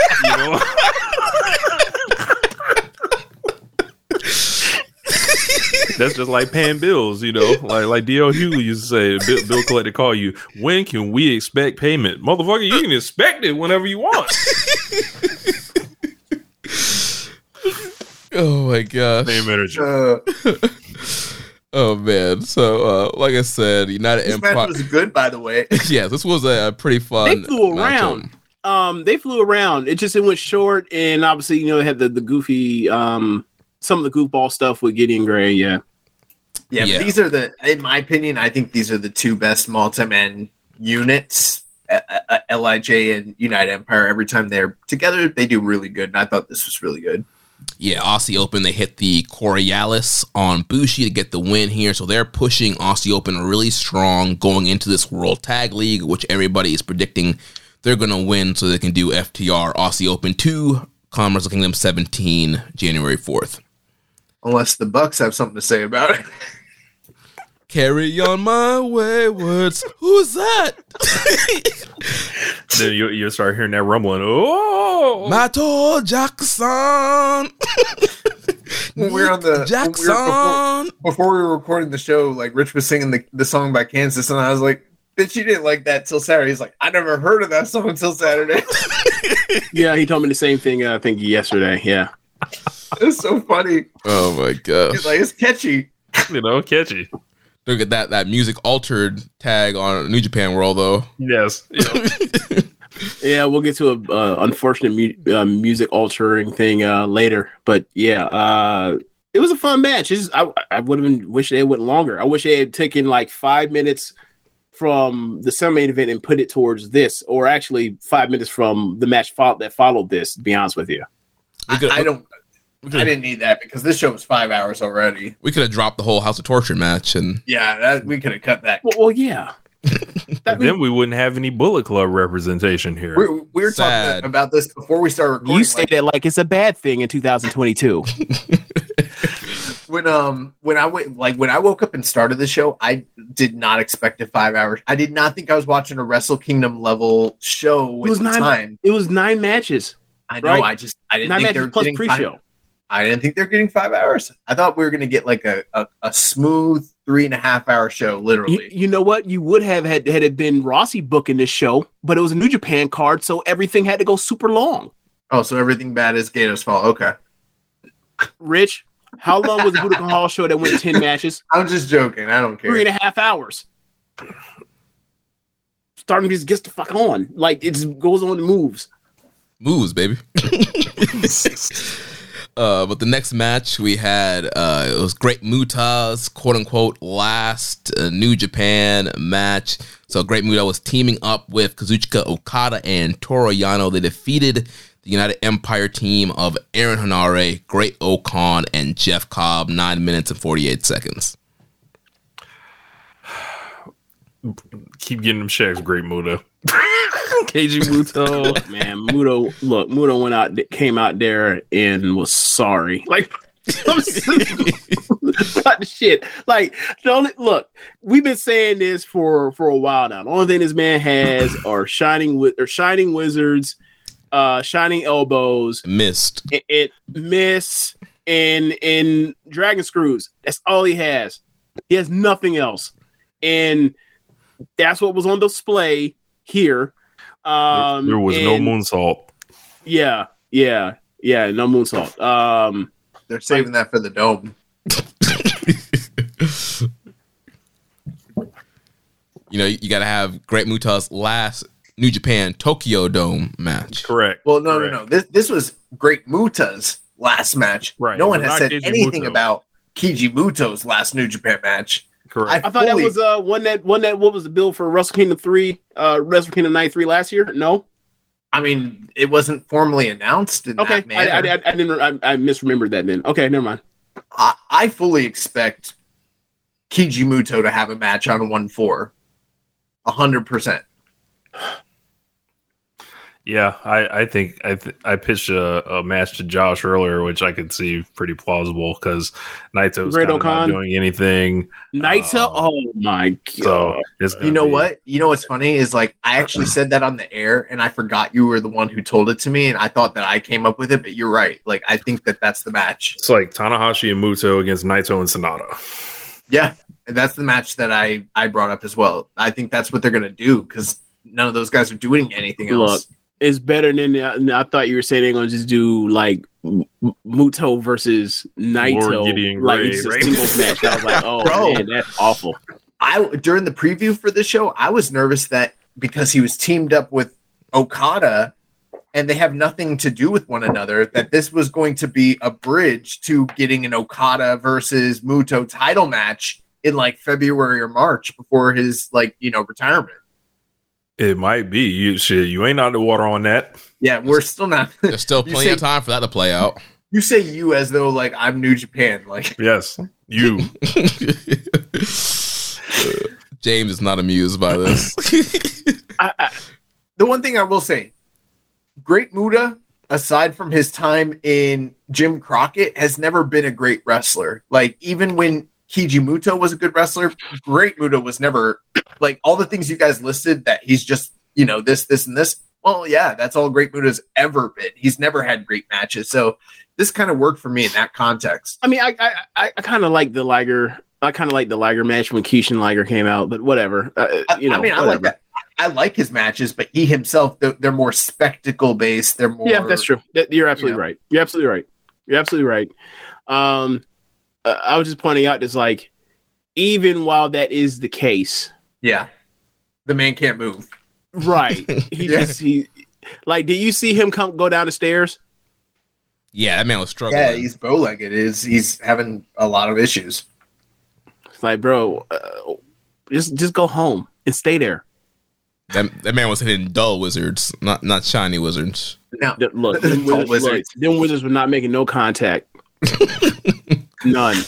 One thing I will say though is that regardless of what you feel about Keiji Muto or the Great Muta, I thought that the trio that he was against were great. They played off of him impeccably. Yes. And I don't know if you guys saw the post match. They basically there was the mist into Jeff Cobb's face, which was the green mist, and then there was the red mist that went into Great O'Khan's eyes.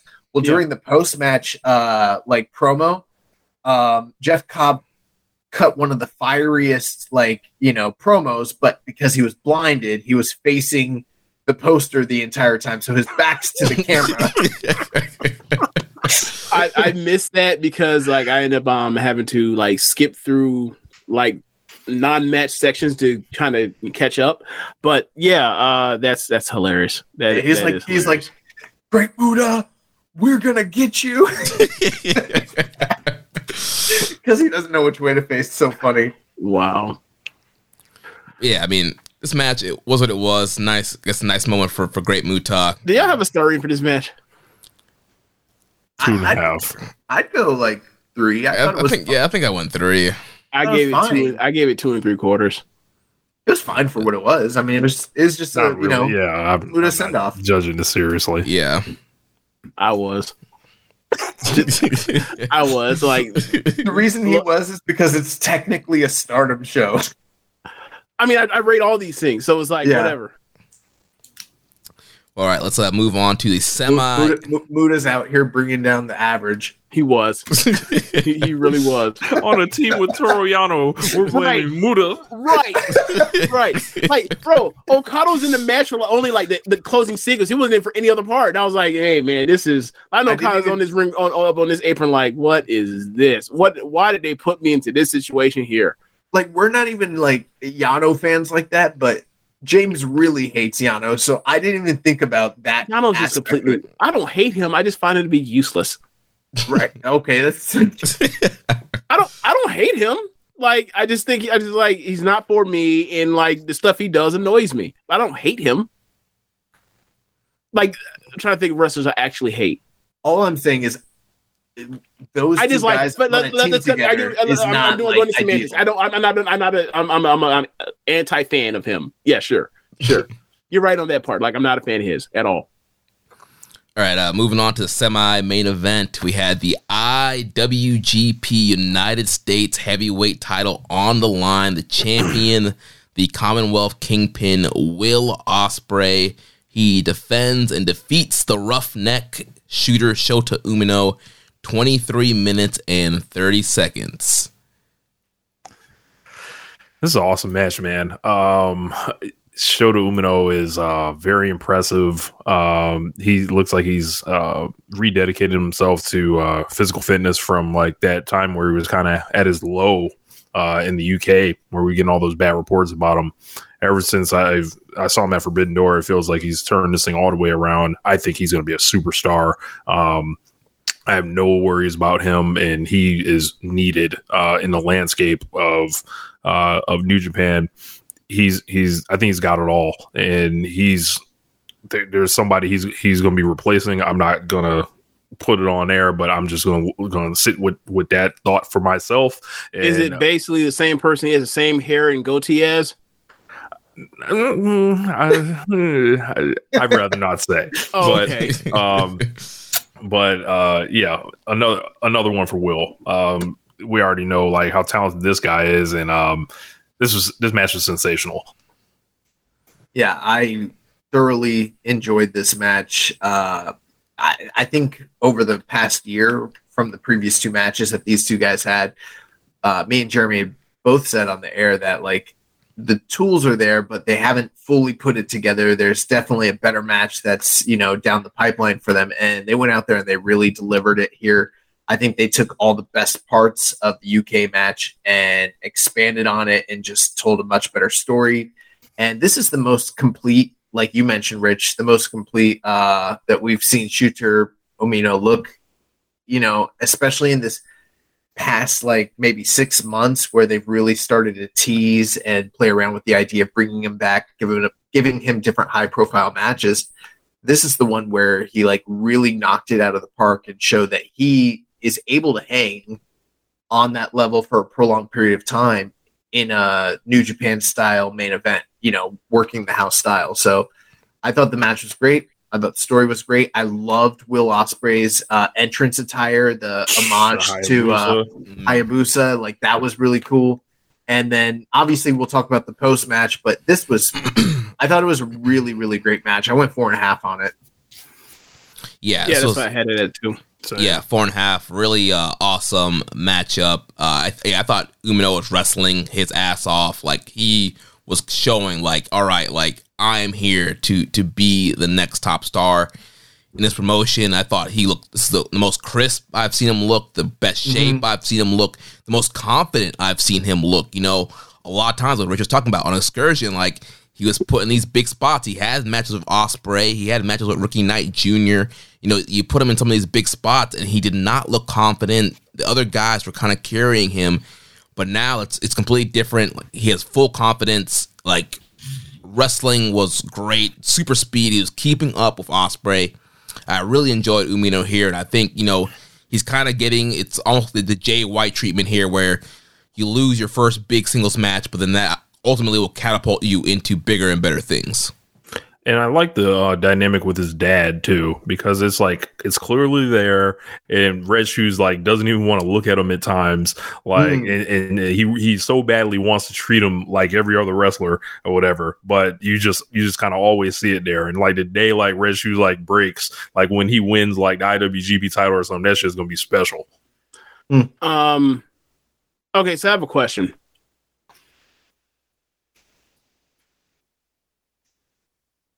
Maybe it's because I was up against time on this. I gave it 4.5 like y'all did. But I felt like at times in this match, it felt like it's a total Ospreay match. Do you guys feel like you know what a Shota Umino match feels like or looks like yet?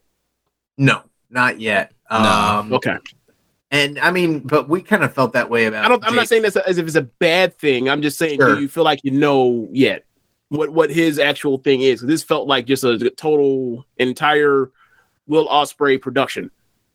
The only young lion I can remember returning from Excursion and being fully formed and being able to dictate the style of the match was probably Hiromu, and after him, nobody. It's pretty rare that they come in and are at that level to where you kind of know what their match looks like. Mm-hmm. Okay. Yeah, but I mean, overall, thought it was a really great matchup.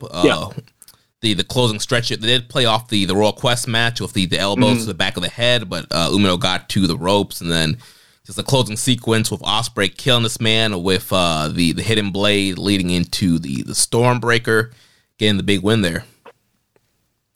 Then, of course, post match, we got the big news. The screen, arena lights went down in the arena, and one Kenny Omega appears on the screen, talking about how he's come to save the promotion. The crowds got smaller, they got quiet.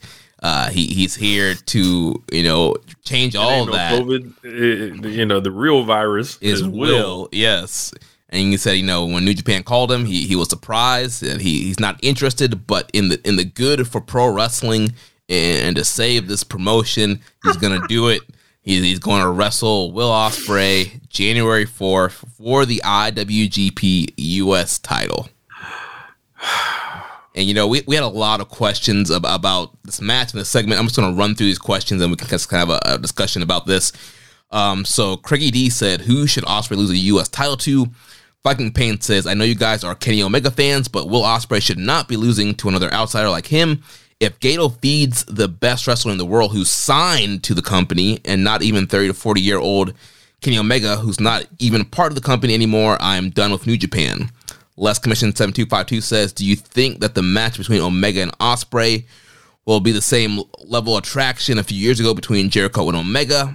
The suspension of the Elite stalled the feud, but with the return of Omega back to Japan and having his first match back in the Tokyo Dome in over 3 years, this feels like the biggest attraction at Wrestle Kingdom ever since Alpha and Omega. And with Chris Charlton acknowledging that Omega vs. Ospreay might as well be the main event, do you guys think that it's right for New Japan to hold a vote for the fans to see who would represent the main event at Wrestle Kingdom?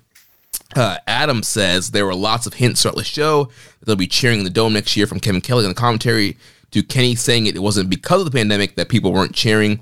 What do you think the odds are that we get cheering? I'm 6 for 10 right now. Rambo and Slam Pig says, what's the chance that any other match can top what Ospreay and Kenny are about to unleash on us at the Dome? Is the world title match going on after them a mistake, given the relative coldness of that program? And the Dark Soldier says, even though it's disrespectful to the world title, should Wrestle Kingdom main event with the U.S. title match? It already feels hotter than the world title match and more fresh. Though I want Okada and Jay to have a great match, Omega and Ospreay feels more special and more like a main event. It's a lot of questions saying the same thing. Yes. All hail Caesar's home. Kenny's returning to the Dome.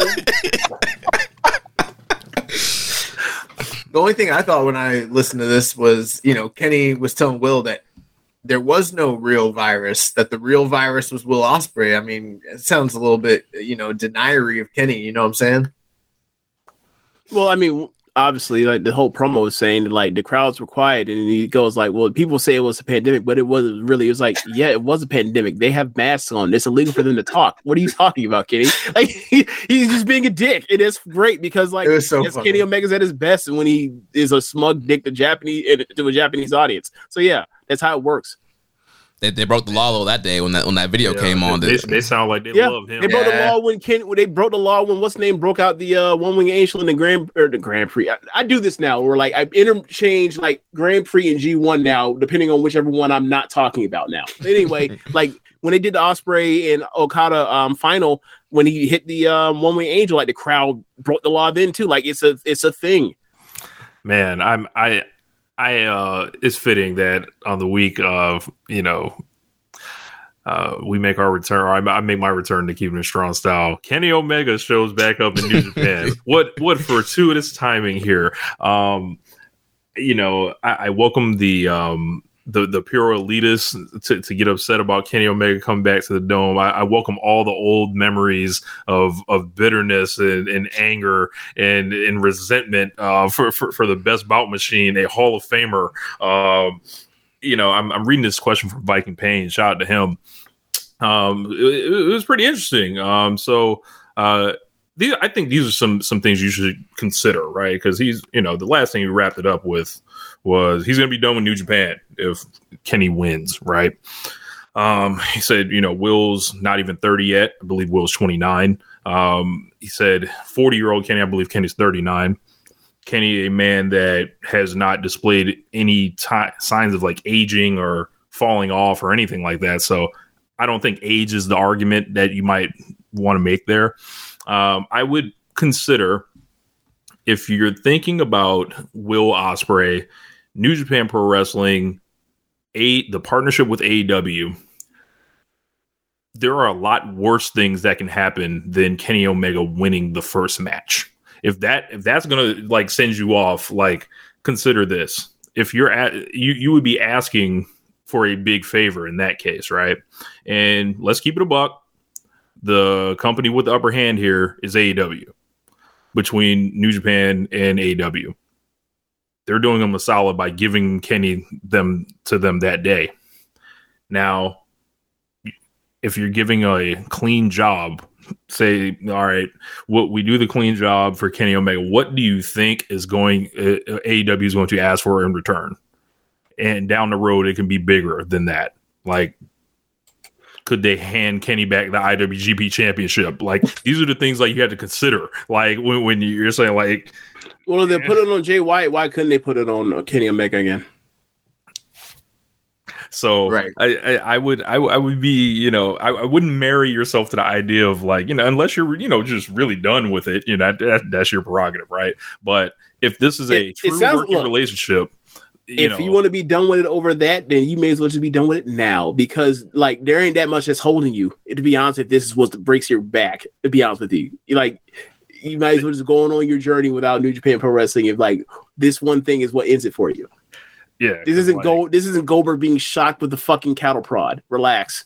I think part of the idea is that like if Will Ospreay loses, and then doesn't get his win back or something, it's some sort of injustice, There's no way that they're doing this series and Will Ospreay doesn't beat him at some point. Exactly. Yeah. I think that Kenny Omega wouldn't do it that way. No, I agree, and I think people are sort of missing the point that if he does lose here, he's going to get the favor returned, basically.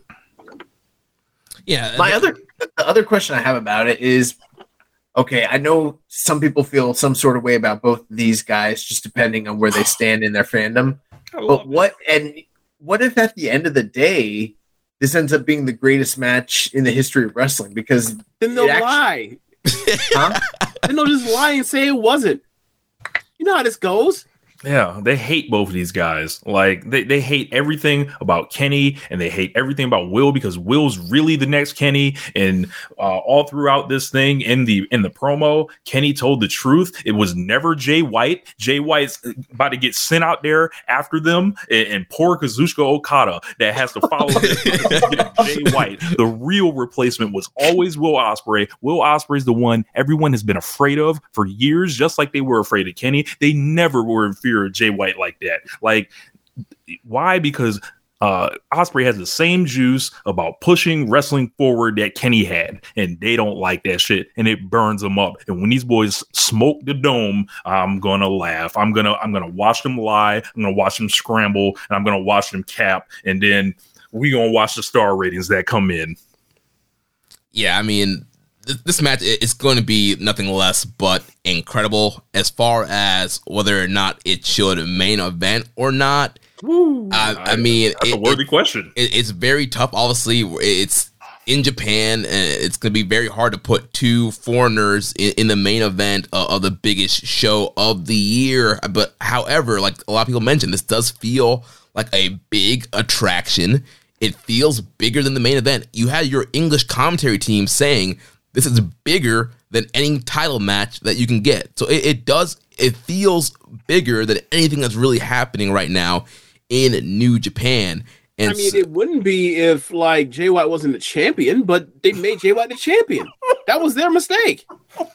I mean, I still think it would still feel pretty big regardless who the champion was. But I mean, yes, with the Jay White as champion and just how cold this Jay White Okada program has been, we've been talking about it the last several weeks now. I mean, they really haven't done much to really heat it up. They're doing it by the numbers, road to multi-man matchups, and because there were no briefcase defenses, there was only one Jay White title defense this fall. They've been dragging this cut and paste road to formula on since the G1s ended. We've got all these multi-man matches. There's been like no pull-aparts, no brutal attacks, no scathing promos, like no stipulation or anything. Yeah, nothing. It's just straight up Jay Okada, which is going to be a great match. Those guys have great matches together, but it just feels there's like no buzz or anything intriguing about it. And this is a direct rematch of 6 months ago, so like that's right. Also something else working. There's a right lot with a return with a back-to-back G1 winner. So was it last night I was talking about this Richard night before? I was talking about like, okay, last night we were like, okay, so if they're doing this Okada program, it's probably in line with like what we all thought it was going to be like after after Ospreay beat Naito in the semifinal of the G1 at Budokan Hall, where it's like, okay, they AEW and New Japan seem to be setting up for him to have like this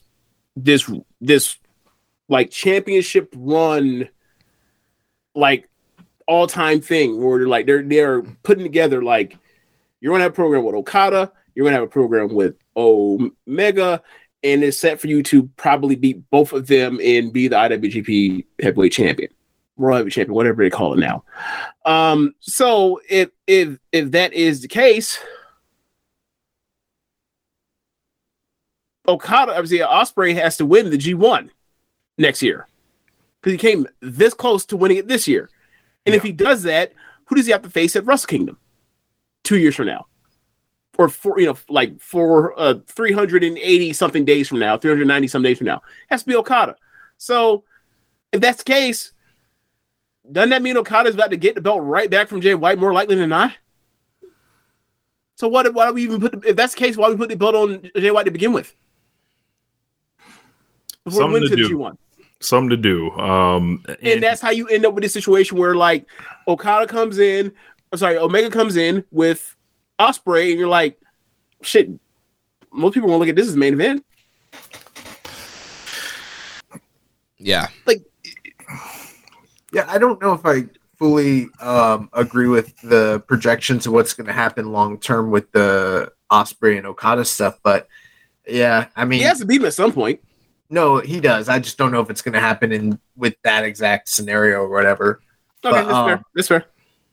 Yeah, I mean, I don't know. When it comes to that match in particular, it's just, it's pretty cold. I think they took the title off Okada just so he could win it back. You know, do you think they should just win with Naito instead? Huh? Do you think they should just win with Naito winning G1 this year instead? I think Naito should have just, I think Naito should have beat Jay White for the title in the lead up to this match. Okay. But I mean, I guess putting all that aside, I'm excited that we're getting Will Ospreay and Kenny Omega, and I feel like that's sort of lost in the discourse of all this, because it's already started. There's so many other things that people are talking about, and arguments, and, all that stuff, and it's just kind of stupid. I just think maybe it's from my perspective. It was like, I think this match is one of the matches I like think of most of, like the match that I most want to see between two people that have like never had like some big stakes match together or big high profile match together. He's probably one of the first handful of people I put together in a matchup in that situation. And then like from there is like, so yeah, like I'm with it. There's nothing we really further discuss. And I'm thinking like, all right, so like what else is like seems to be what's more interesting to me? What interesting is like, how do we end up with Okada and Jay White being the presumed title match or whatever else? Like why did they think this was going to be like, at the time when they really need to sell tickets, why did they think this was going to be the thing that was going to put them over the top? I guess maybe that's, it's unfair to like connect it that way. But like once I see that match, I'm like, all right, what's the main event? Oh, that's the main event. And then I get to those questions.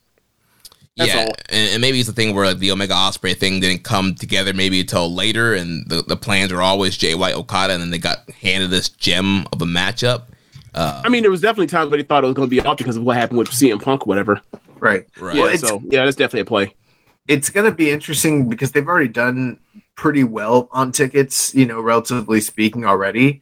It's going to be interesting to see if they get an increase or a bump from this match in particular. It'll kind of tell a lot about the drawing ability of this particular matchup, Yeah, and they're pushing international ticket sales really hard. Mm-hmm. They created this whole little package you can do where you get... It ends on Monday, right? Yeah, you get meet and greets. You get to have like lunch with Kevin Kelly and Chris Charlton and go New Year's Dash and Wrestle Kingdom. So there's this whole package New Japan's doing for international tickets, and they're definitely trying to get more, Westerners and international fans over for that show, and one night show. And yeah, they're throwing a lot of big guns here, and I think like Josh mentioned, ticket sales are already surpassing some of the pandemic domes, and so it's going to be kind of back to the old school, one night show with a great crowd.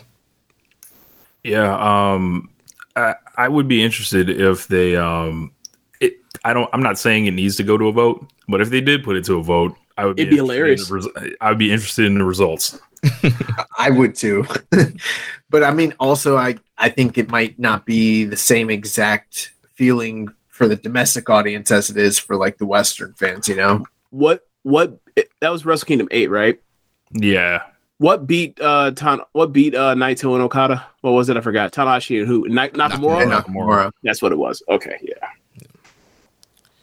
I'm trying to see. I don't see any other match that's topping them. Rambones. I don't think it's a mistake on that show. Yeah, on that show. No, No. The world title going on last. I think the world title should go on last. But that's on them. We know what the real main event is. I mean, that used to be the Kenny Omega world title. Yeah, that Kenny's winning back the Kenny Omega world title. I would be very happy about that. But yeah, man, I think Ospreay and Omega are like two of the most gifted and phenomenal wrestlers I've ever seen in my life. There's a really cool story between them as far as a lot of time in sports, like greats of that just miss each other, right? We never got to see LeBron and Kobe in the finals or something like that. It's like ships passing in the night. And the fact we're getting this and Kenny's come back off an injury looking like as close to, his peak as he's ever been. And we know what kind of run Will is on. I would just tell people to enjoy the fact that this is even fucking happening, because this is this is top level shit. This is top level shit. This is there's so much when you really break it down that you can think about narratively that lines up with this.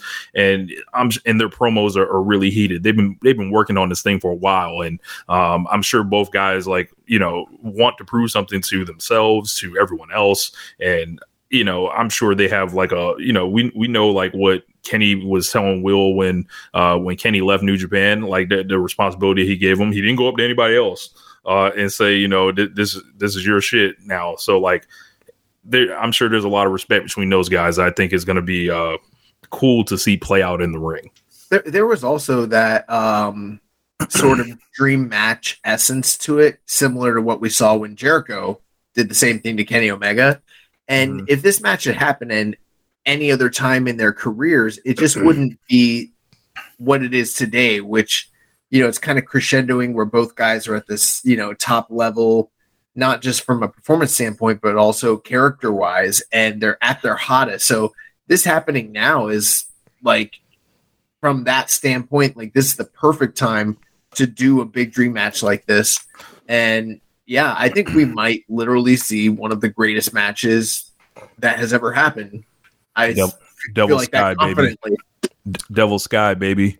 Let's go. And for people who are worried about Ospreay losing, I mean, post-match, he's cutting a promo saying, he needs to bring back the assassin. You haven't seen the aerial assassin in a while. To me, that screams Naito trying to bring back Stardust Genius and failing. So this could be Ospreay thinking he needs to do something, be the aerial assassin to try and meet Omega, and then that costs him and he loses. And so then he learns, all right, maybe I don't need to go back to the past. I need to be Will Ospreay today to beat Omega, and you get the rematch, and he beats him then. So there's a lot of story elements that could lead to Ospreay losing. And I think it would be fine because he's going to get the win back. They're going to do a story. It will be compelling. Yeah. Well, I'm sure we'll be talking about this more as we, build to Wrestle Kingdom 17. Let's talk about this main event here real quick. We had the crowning of the first ever IWGP Women's Champion in the finals of this tournament. They gave out the toy, trinket, the trinket. The Pirate Princess Kairi. She defeated Mayu Iwatani 25 minutes and 28 seconds in one heck of a main event. This was awesome. Yes. I went 4 3/4 on this match. I think this is Kairi's best match since she's been back. I think some of her matches have just been okay, and it really hasn't I don't think she's really had to stretch her legs much in main events, but this weekend kind of belonged to her, I think. And it was it was cool to see her win. I had picked Mayu going into it, and I think a lot of people were upset Mayu lost, but for me, this kind of comes down to what we kind of thought this belt would be, and we know New Japan, and they like people from WWE. Kairi's a big name internationally, and they're gonna start it with her. Who says Mayu can't win it one day? But I do understand those people that were wanting Mayu to win. But this match was sensational. Lots of emotion, lots of just physicality, and just kicking the shit out of each other. Like this was they came through and delivered heavy, and I was proud to have like been following Stardom to let them for them to lead with a main event like this in this fashion, because there's a lot of like people that they not beyond Josh, who's doing a gimmick, if you guys didn't know, like that come out here and just say that they don't like Joshi, they don't understand it, they don't do anything. I feel like I could fucking put an alien here and let them watch this match, and they could figure out what's going on here. Yeah, I really, really enjoyed this match. I mean, I think we could probably safely say this is the greatest women's match in the history of New Japan Pro Wrestling. But I enjoyed it to the point where I'm the same rating as you, Rich. I'm 4 3/4. I thought this was, for me, the match of the weekend anywhere in the world, including AEW and what I saw in Stardom. I thought that this was a truly fitting inaugural title crowning match, and the story that was kind of laid out with these two women and the history that they had with one another, and with Kairi leaving and then coming back and everything like that, it just all kind of fit together. The tournament was booked to crescendo here, and it really paid off. It was awesome. And the match itself, I mean, it had a little bit of everything in there. You saw the chain grappling, you saw some of the high speed spots, you saw great heat and everything. People were, there's high flying, but what I loved was like the violent nature of it when they were going blow for blow, and the back, I forget what it's called, but the back fists and just cutlass. Yeah, there was some really, really brutal stuff in here, which really impressed me. I don't know. I thought this match was incredible. And as far as the outcome goes with Kairi, it just, to me, from a business standpoint, I always thought this is what they were going to do. Keep in mind, I'm not a Stardom viewer, so maybe being on the outside looking in, it's a little different. But to me, she's this hot commodity that they've invested into that is currently not hot and kind of needed something to catapult and push her back to the status she was previously.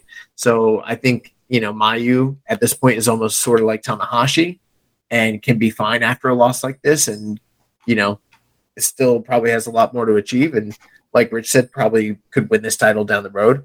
But I think not only for the audience in the West, but also for Kairi herself, it makes sense across the board for her to be the first champion and, put the attention back on her and maybe heat her back up.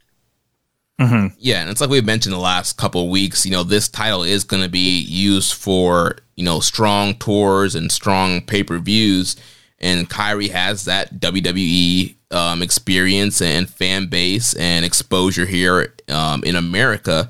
So if you also, Mayu does have some exposure too, but not to that level. Mayu's done a lot of Ring of Honor, and I think a lot of diehard fans know who she is, but I would assume that more people probably know who Kairi is based off of her time in NXT and the main roster.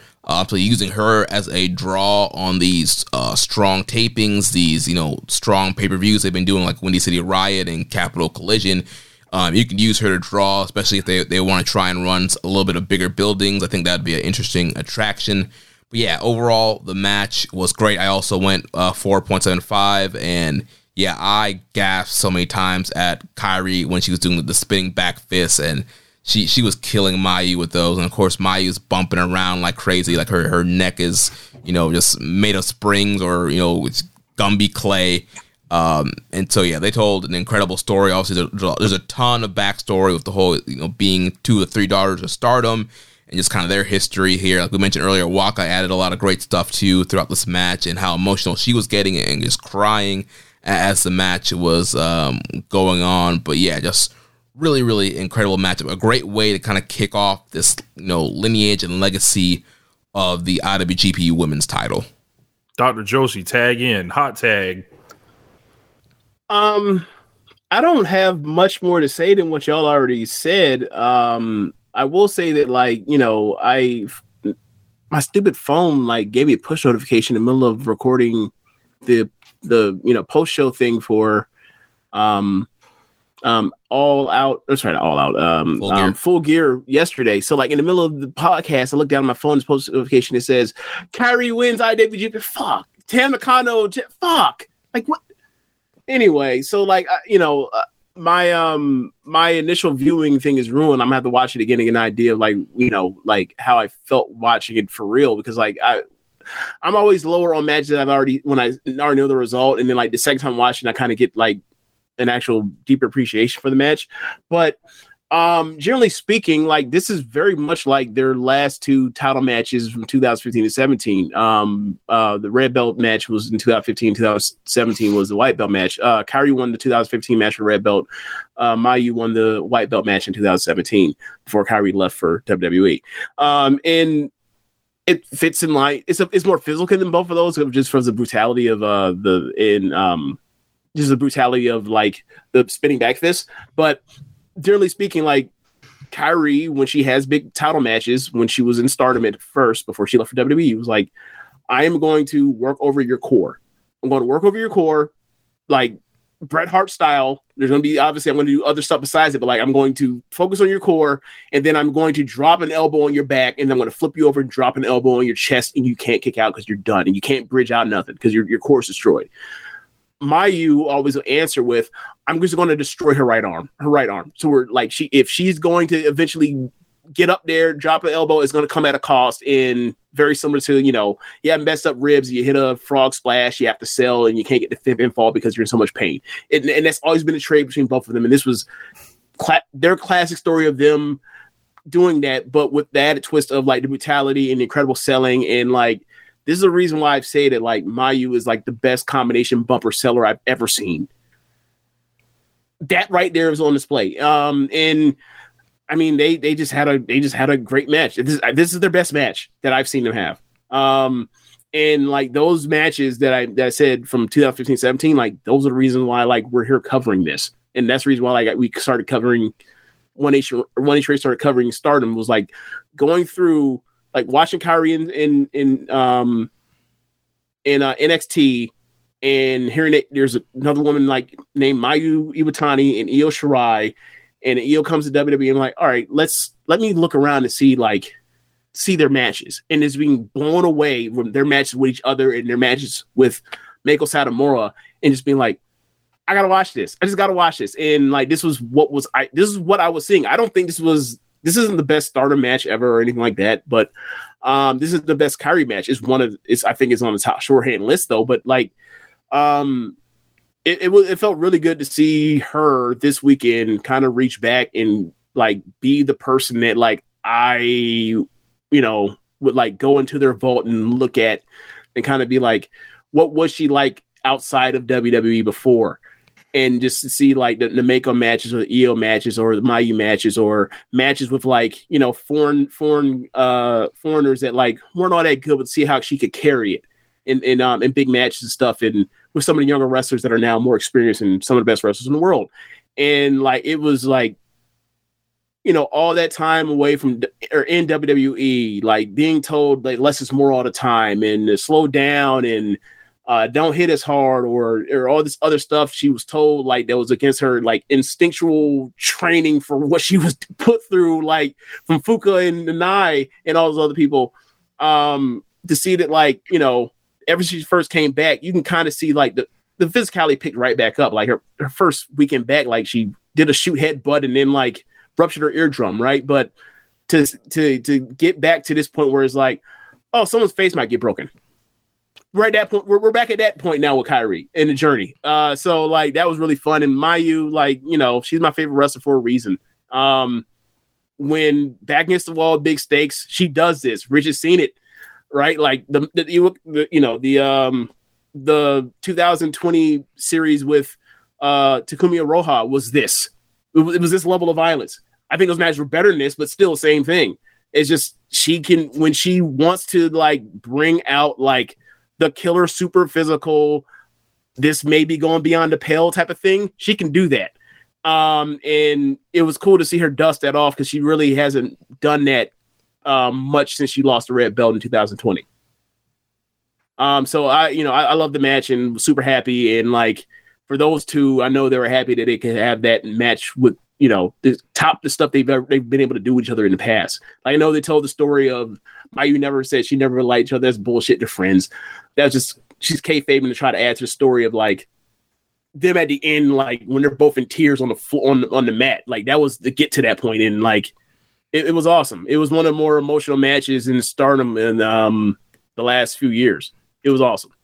What do you make of the a lot of people upset like about Mayu not being the one to get get tapped on her head for the belt. So Waka, look, Waka is not in Star. She is not being led by Mayu Iwatani, but she was a mess for Mayu. But yeah, I can understand the frustration of that. Because people have the thing about part-timers, whatever else.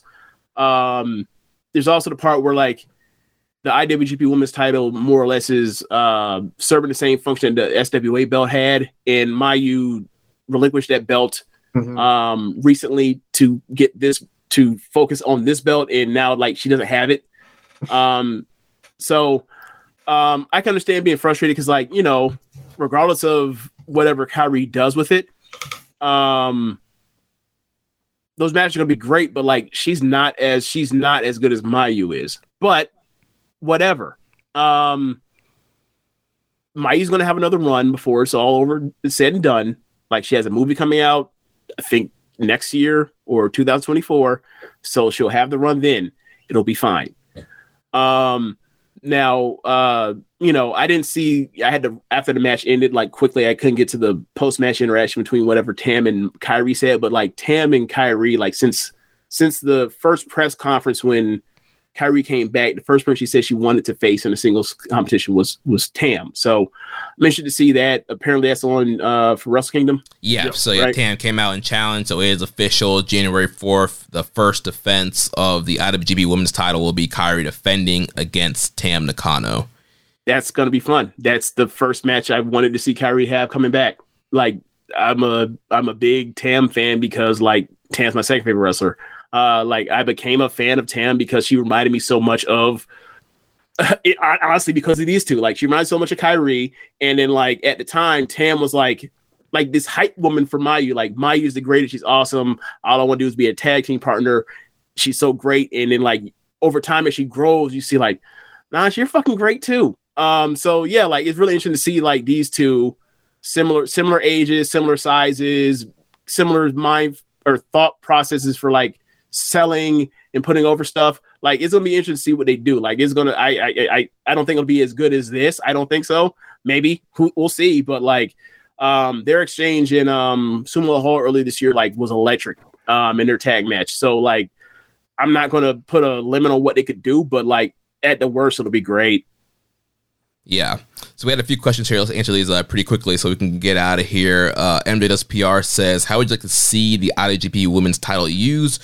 Where should it be positioned on cards? What style of matches do you expect to see? I mean, if Kairi has it, like, this is going to be kind of template. It's going to be emotional and physical, and like, it's going to tell logical storytelling, logical stories, like from point A to point B of why things hurt and why and how it progresses, whatever else. Like, she's an incredible storyteller. So that's what it's going to be while she has the belt. Yeah, and I think, having it on Wrestle Kingdom, Dominions, G1 Finals, Sakura Genesis, you have them on the big shows, and then you put them on Strong, you do some Strong pay-per-views. I think that's where a good spot for it to be. I could see it like third from the top. Like at certain places, maybe fourth from the top. Yeah, I can see that. Dark Soldier says, should Kairi have brought in her crewmates to celebrate? She's a pirate. She also has to have a crew in her ship. She does not have a crew as of right now. The closest thing that she has to a crew is like an assortment of friendships over time. So if you notice, like, the only person that she had at ringside with her on Sunday night was Natsupoi. Natsupoi was in a different promotion when she first started. Same for Tam. But like, as that company was starting up, Kyrie had Natsupoi around. So like there was always like a mentorship thing around. So like Natsupoi ended up eventually ended up in Stardom. And then Kyrie came back and it was like, oh, Big Homie is here and I'm actually here now. And so they rekindled their friendship in a way. There's also, as I mentioned with Tam and Kyrie, like there's a mutual respect. So like Tam will accompany her every so often. And then there's also Nanae Takahashi, the first red belt champion in Stardom. She's back in Stardom. Yeah, they were once a tag team and they came in on Kyrie's bike one time. And so people named it up like the Undertaker American Badass Rollin' thing. Yeah. So like, a lot of the pay-per-views that Kyrie's on, Nanae will also be on as well. So like, there'll also be she also will accompany her or corner her at times too. So yeah, like she kind of has a loose, she doesn't have any real like strict associations or alliances, or like she's not in a faction, but she has a few friends here and there right now in Stardom. Then moving on to the last question, because the other two questions I feel like we answered. So Rambo and Slap Pig says, what mixed gender tag team displayed the best chemistry at Historic Crossover? I think it was probably Shuri and ZSJ. You mean Julia and ZSJ? Oh, that's what I meant. My bad. I'll probably say Meltier and Kanemaru and Taichi because of the stuff they set up and then the stuff they actually pulled off in their match. And then and then the chemistry post match where like, you know, Taichi's like, you know what, you should be the first person to challenge at Wrestle Kingdom for the IWGP belt. Like I storyline, all the stuff is in place like long term of sowing seeds for all of that, and then the match happened. So I'll go with them. I'm gonna go with Hiroshi Tanahashi and Utami Hayashishita. Their love of beating up Micah. Their shared love of beating women, and you know. Oh man, yeah, I think I'm gonna go also with Julia and Zack Sabre. I felt like they gelled together really well, and I would like to see them kind of do some more stuff in the future. Well, all right, guys, that's going to wrap up our historic crossover pay-per-view. I guess we should all do our plugs since there's multiple. Nah, you just do the plugs. I ain't got to do it. All right, so all the plugs, you could follow the One Nation Radio at One Nation Radio on Twitter. Listen to them on either their solo feed or the Social Suplex Podcast Network feed. Check out their Twitch channel. You can watch their shows live stream on there. For us, you can follow the show at KI Strong Style. Of course, we drop here on the Social Suplex Podcast Network. Also, you can subscribe to our individual feed as well. Pleasure being on with you guys, and looking forward to Wrestle Kingdom season. Yeah. You know, New Japan's back, baby. Goodbye and good night. Bang. All right, and we are back. Always fun, chatting up with Rich and James. Back good. Yeah. So great to speak with those guys. I think have we done one other episode of One Nation Radio where it was the two of us, I believe? Yeah, actually, you know what? We did. There actually was a Keeping It Strong Style with the four of us. Now I think about it, it was New Orleans, the Mania weekend. Where you and Rich were arguing over Cody. Yeah, and I was right. Look who's a superstar now.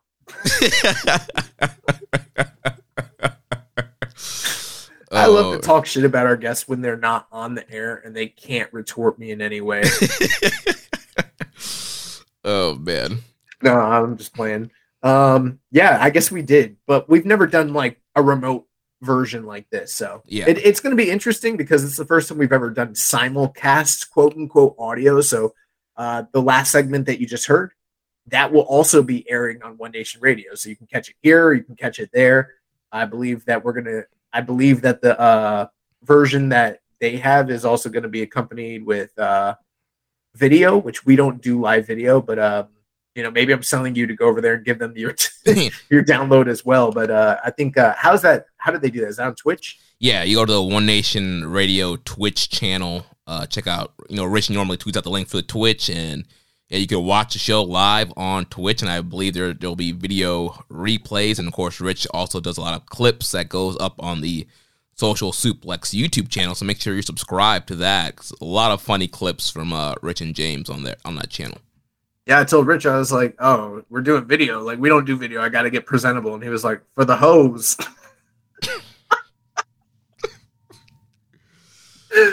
Man. When realistically, if you are a female listening to our show, we greatly appreciate it, because I'm sure that the demographics are like primarily male. Yeah, other than Spotify, I think the demo is like 18 to 34, mostly males. Gotcha. Well, I didn't know Spotify like tells you that info. Yeah. Does it say the percentage breakdown? It does, yeah. Like, what's the percentage of like females that listen to the show? Hold on, let me pull it up. Hold on, let's see here. Well, while he's doing that, we will eagerly anticipate. I didn't know that the show was going to go this way, but I think we're holding off from discussing the many, many nights of World Tag League. By the way, as you guys are listening, Jeremy has already done God's work this week. He's already watched the first night of World Tag League / Junior Tag League, so he'll be able to give you a little bit of insight to what he saw on that first night. Maybe that will cut down his workload for next week. Are you going to have a guest on the show with you, or are you going to do it by yourself, you think? I'm going to try and reach out to somebody, but we'll see if I can get anybody. If not, then I'll do a solo show. Gotcha. All right, so here's the stats here. So we have, and this is just Spotify. Spotify. So this is not like encompassing from all the downloads we get from like other platforms, correct? Correct. Okay. So we have 91% male. Wow. That's like less than I thought it would be. I thought it would be like 98 with like a 2% female audience. I like, hopefully we're not like, I don't know. Hopefully this is like a welcoming podcast environment. Yeah. Well, I don't know. I don't ever put that much thought into like who's actually listening, because to me it's just you and me having a discussion. You know what I mean? Yeah. And so it's always weird when I like actually put any like consideration to the idea that there are a lot of people in the community that are actually listening to this for entertainment and then also for information about New Japan Pro Wrestling. You know what I mean? It's kind of weird in that way, because I don't think about that much at all, Yeah. And I definitely don't think about who's on the other side of the show. Not that I don't appreciate it. I just it's almost hard for me to kind of imagine. You know what I mean? Yeah.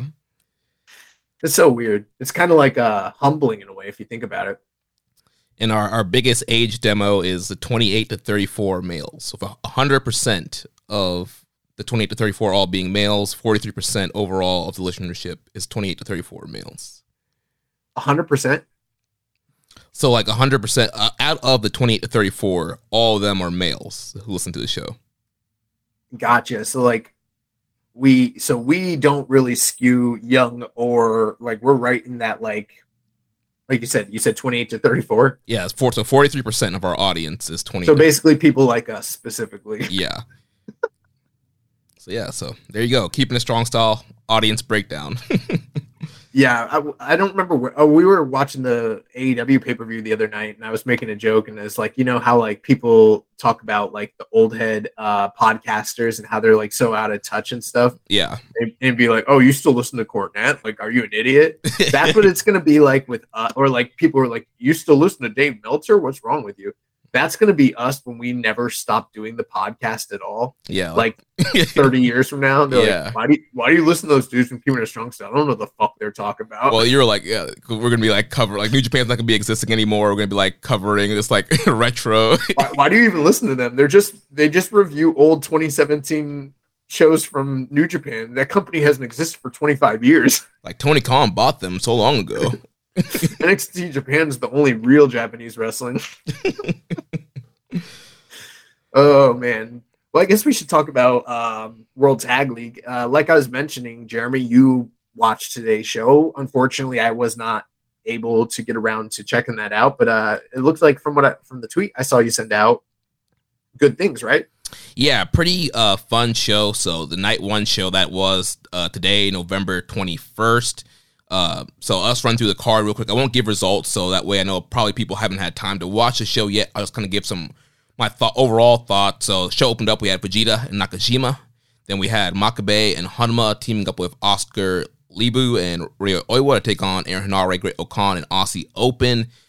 We had Suzuki Guns, Despy, Suzuki, and Taichi taking on Hiromu, Shingo, and Naito. And then the Junior Tag League action kicked off. We had Alex Zane and El Lindemann against Kevin Knight and Kushida. Alex Zane coming out. He has the Strong Hearts logo written on his wrist tape, and so it seems like he is a honorary member of Strong Hearts for this tour. That was a really fun matchup. Kevin Knight's dropkick, incredible. Him and Kushida actually make a pretty good team. So that was a fun way to start the tournament off. Lots of flips.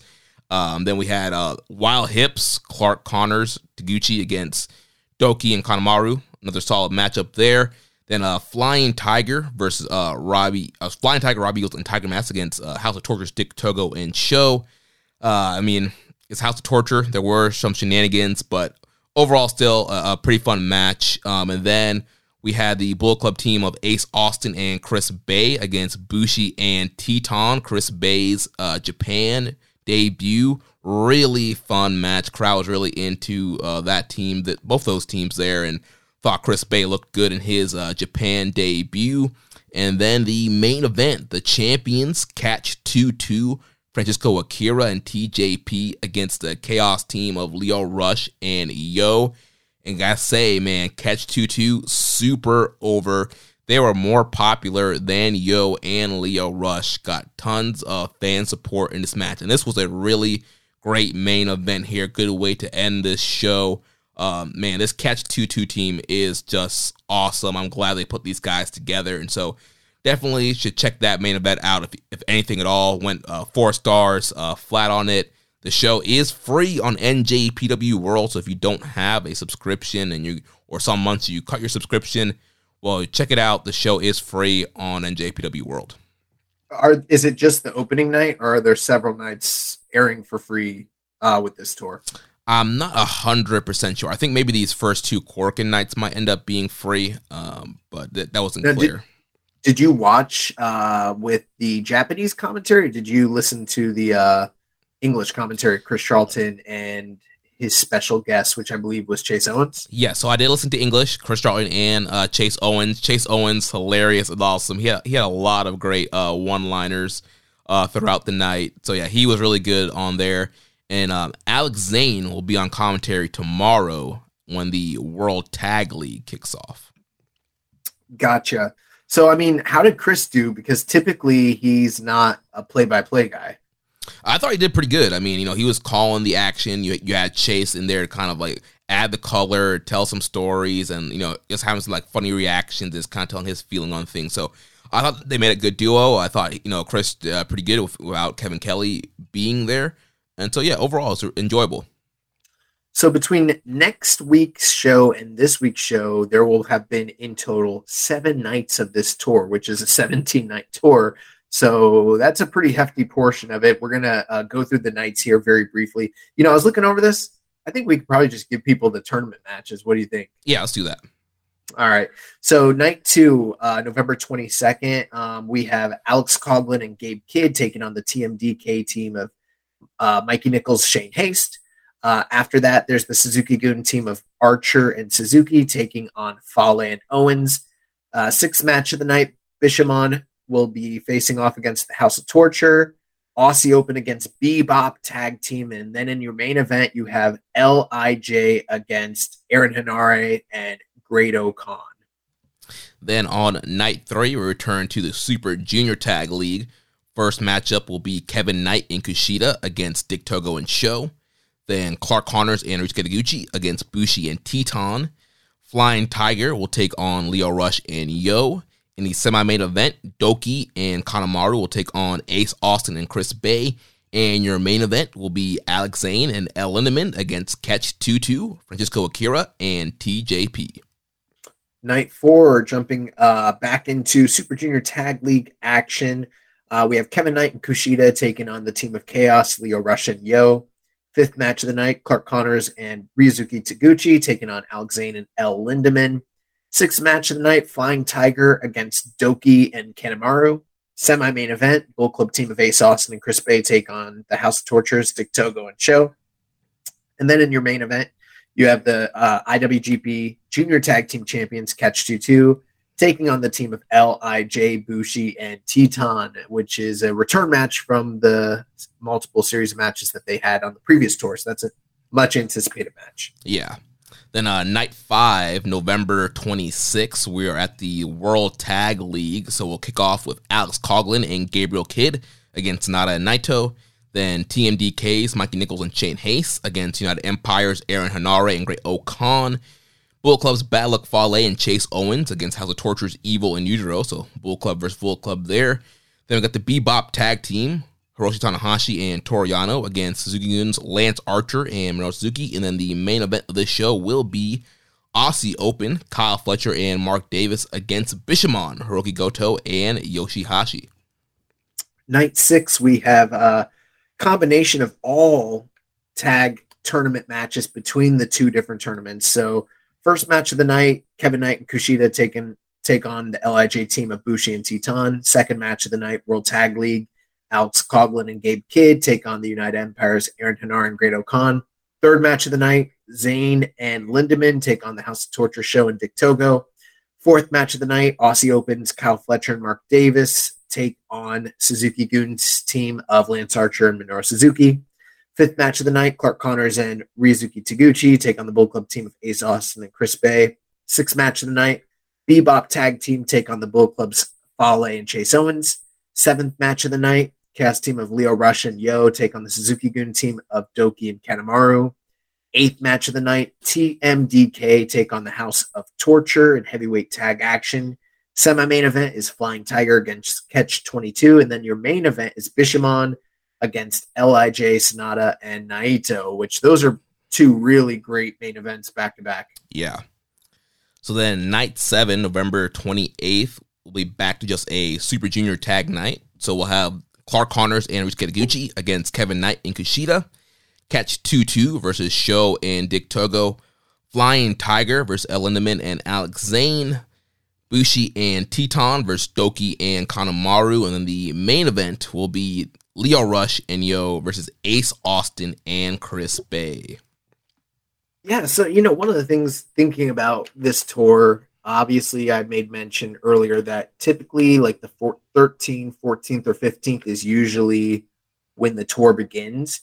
And this year it's been pushed back to like the 21st. So they lost essentially almost a week. And that's probably the main reason why most of the tour is very abbreviated, especially considering that in the past, I know in the past couple of years, like during the pandemic, we had both World Tag League and Best of the Super Juniors. But prior to that, it used to just be World Tag League. So you got more rest down period, during that tour. And with them combining two tag tournaments back to back in an abbreviated amount of time, I think it kind of necessitated New Japan needing to do these 17 nights in, very short order, essentially. Right, yeah. So, make up for lost time, get that tour kind of packed in, especially because, Road to Tokyo Dome tour will happen those last two nights there in December, and everything building towards Wrestle Kingdom 17, the press conference, all that good stuff that they normally do towards the end of December, building up to January 4th. Well, some of the interesting things that are kind of occurring with this tournament as well, Wrestle Kingdom is shaping up as we know at this point, but there are big names that are on the tour like Hiroshi Tanahashi and Tetsuya Naito, who typically would have a big match spot for Wrestle Kingdom, and we still don't know what's going on with them. So I would imagine whether it's determined during this tour or at the conclusion of the tour, at some point we're going to find out what their role for Wrestle Kingdom truly is one way or the other. Yeah, and they are doing some angle stuff on the undercards. Like on today's show, they set up a KOPW match with Shingo and Taichi for Takataichi Mania. It's happening this month. So that rivalry will continue, and I think that's going to be the last KOPW match for this year, and the winner will be, the 2022 KOPW champion. Well, maybe not. I mean, I do know that they'd also teased that match during that major 50th anniversary show that didn't make tape for whatever reason, but they still released the backstage comments. But, we do still have a couple Road to Tokyo Dome shows, and there's every possibility that some sort of KOPW match lands on one of those shows. That would be traditional. I'm also kind of wondering if they don't change the rules and make an exception and we wind up with those two guys going at it at Wrestle Kingdom once again. Yeah, that might be the case. As we've been talking about with Wrestle Kingdom being one night this time, because the 2-night format, they were using the Rambo on night 1 to set up your KOPW for night 2. We don't have that this year. So we know of. As of right now, but I guess you could do the Rambo on the pre-show, and then on the main card you do the KOPW New Year's Dash. I don't know, but I think it would just make more sense to just have the Rambo be the Rambo, and then just have the previous KOPW face off against somebody, and I would think it would be great. Yeah, you started off with Shingo and Taichi as the first two guys fighting for 2023. You could do that, or you could just pivot away and maybe give, hypothetically, like let's say Shingo, maybe you give Shingo some sort of special singles match for Wrestle Kingdom that becomes one of those de facto number one, contender matches that they're apt to do. But we just move away from KOPW because it seems kind of superfluous anyways at this point. Yeah. Or, like I mentioned, they could just change the rules. I mean, some people are like, well, this is how KOPW works. Well, it's like, well, the IWGP title used to be something entirely different before 1987. So they could just change the nature of the prize altogether. You know what I mean? Right. I mean, they could just make it it's just the KOPW. A real title. Right. And Shingo has been clamoring for there to be a title, a championship, not just a trophy. So they could go that direction, keep the same rules, and just say, hey, it's just, we don't have the year thing. Like, if you're the champion, you're the champion until you actually lose the belt. I am feeling like with this tournament, though, because there's so many tournament matches and in such a short amount of time, it's going to be nearly impossible. Even if, hypothetically, like, let's say if you and I were putting in the usual amount of effort that we do for this tournament, and then coming on the show and trying to assess it the way we've done in the past, how would either of us ever assess 7 nights with that sort of in-depth coverage? We don't even do that for the G1. You know what I mean? Right. So that's kind of also, I guess, in some ways working in our favor with the predicament we're in.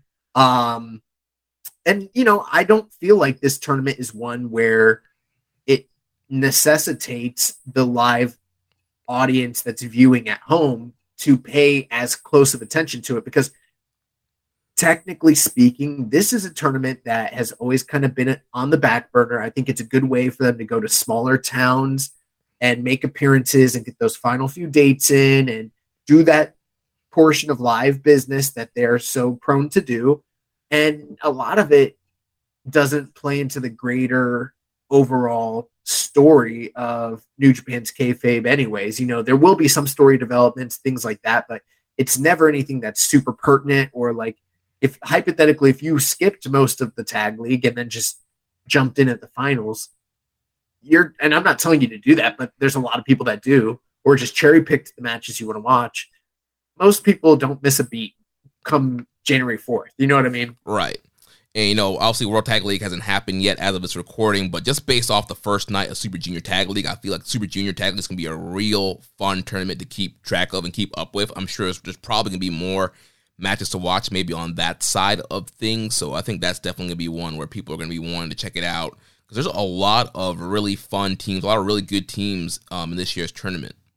Well, that's the great thing with the Junior Tag League, is there's so many returning individuals from like this year's Best of Super Juniors that are not part of the regular roster, and we're getting to see them in a freelance capacity continue to build a legacy and make a name in New Japan, and maybe even get signed or do further tours down the road, as well as a few new additions like Chris Bay and Leo Rush. And then we got a little bit of that same flavor going on in the World Tag League. We a few weeks ago when we had Chris Samson here, we kind of discussed that just a bit and talked about the different teams that we're excited about, Aussie Open and the LA Dojo guys, and different things. So there are going to be compelling storylines running through it. And it's not going to be like you're going to hate your life if you watch some of these shows. It's just there's 7 shows in a week in the middle of Thanksgiving.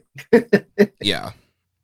But I think it's going to be interesting to see how all this plays out. And I think we're going to get a better idea of where these teams stand going into 2023, what the trajectory of the tag team division as a whole, both tag team divisions as a whole is. And, this is a big Wrestle Kingdom this year. And with FTR not on the tour, whoever wins the World Tag League, like that's going to be a big matchup regardless one way or the other. And yeah, I'm looking forward to it. Yeah, should be good. So I'm going to move on to New Japan Strong. So we had night 3 of the Showdown tour. So the show opened up. We had the return of Pretty Peter Avalon. He defeated Kita. Had a pre-match promo kind of running down the crowd there. And, talking about how he's undefeated on Strong, which he is. So now he's 2-0 on Strong after beating Kita. Really fun opening match there. Then the second match, we had Chris Bay and El Phantasmo. They defeated Blake Christian and Mascara Dorada. Really fun, high-flying match here. Second time we're seeing Blake Christian and Dorada teaming up after they had faced off in that tag match a couple weeks ago with, who was it? Mystico and who else was in that match? Who was Mystico? Oh, Zayn. Mystico and Zayn. So yeah, Blake and Dorada back together again. Really fun tag team, but they could not outwit or maneuver the Bullet Club shenanigans. Juice Robinson was on commentary. He threw a water bottle at Blake Christian, who was on the top rope, distracted Blake Christian, and then Chris Bay and ELP able to take advantage and get the win.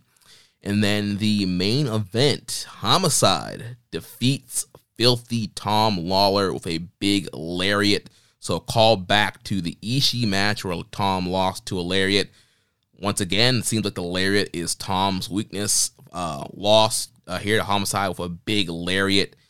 Post-match, Homicide grabs the fork, was getting ready to stab him, but then Danny Limelight came in and made the save for Filthy Tom, then cut a promo in the back talking about, both of you guys are my family. I was part of LAX and I'm part of Team Filthy, but Tom's the one who's actually had my back first for the last 2 years. So if you have a problem, we can take us up in the ring.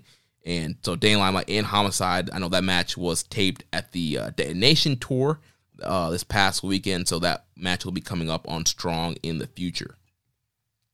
Yeah, that's interesting. Not the best week for Filthy Tom Lawler. Two major losses. Dude, last couple of months, I feel like he's been eating a lot of L's all over the place. Losing to Ishii, losing here to Homicide, lost in the mixed tag, historic crossover. I am wondering if maybe this is some sort of build-up with him losing to the same move back-to-back for him to potentially develop some sort of countermeasure to that maneuver that he's going to bust out and kind of progress his character work over in New Japan Strong. I mean, that's just kind of what it's saying to me anyways. Yeah. So yeah, it is surprising though. I did not expect for him to lose to Homicide, truthfully. Neither did I. So yeah, that was really surprising finish there. So it looks like Homicide will be continuing the feud with Team Filthy, face Dan Limelight on the next tour, and we'll see where Filthy Tom goes from here. Then next week's show, we will have Aussie Open. We'll be taking on Jacob Austin Young and a partner. Then Juice Robinson will be taking on Jake Something. And then we'll have the big champion versus champion main event. The strong openweight champion Fred Rosser will take on the IWGP World Heavyweight Champion Switchblade Jay White. And I'm glad Jay White's out there doing something to build this major Wrestle Kingdom match. You know what I mean? I'm glad he's not resting on his laurels. He's getting out there, staying active, on the road, putting in the activity, putting in the work, a real champion, Yeah. And he deserves to go on last at Wrestle Kingdom over Kenny Omega and Will Ospreay. Oh man, dude, and Fred Rosser, man, he cut another wacky promo on this episode of Strong where they were hyping up this champion versus champion match, and he was like, I usually don't tell people I usually tell people they need to get ready when they're wrestling me, but you're the champion, so I don't have to tell you that. But just in case, I'm gonna tell you that. I was like, what?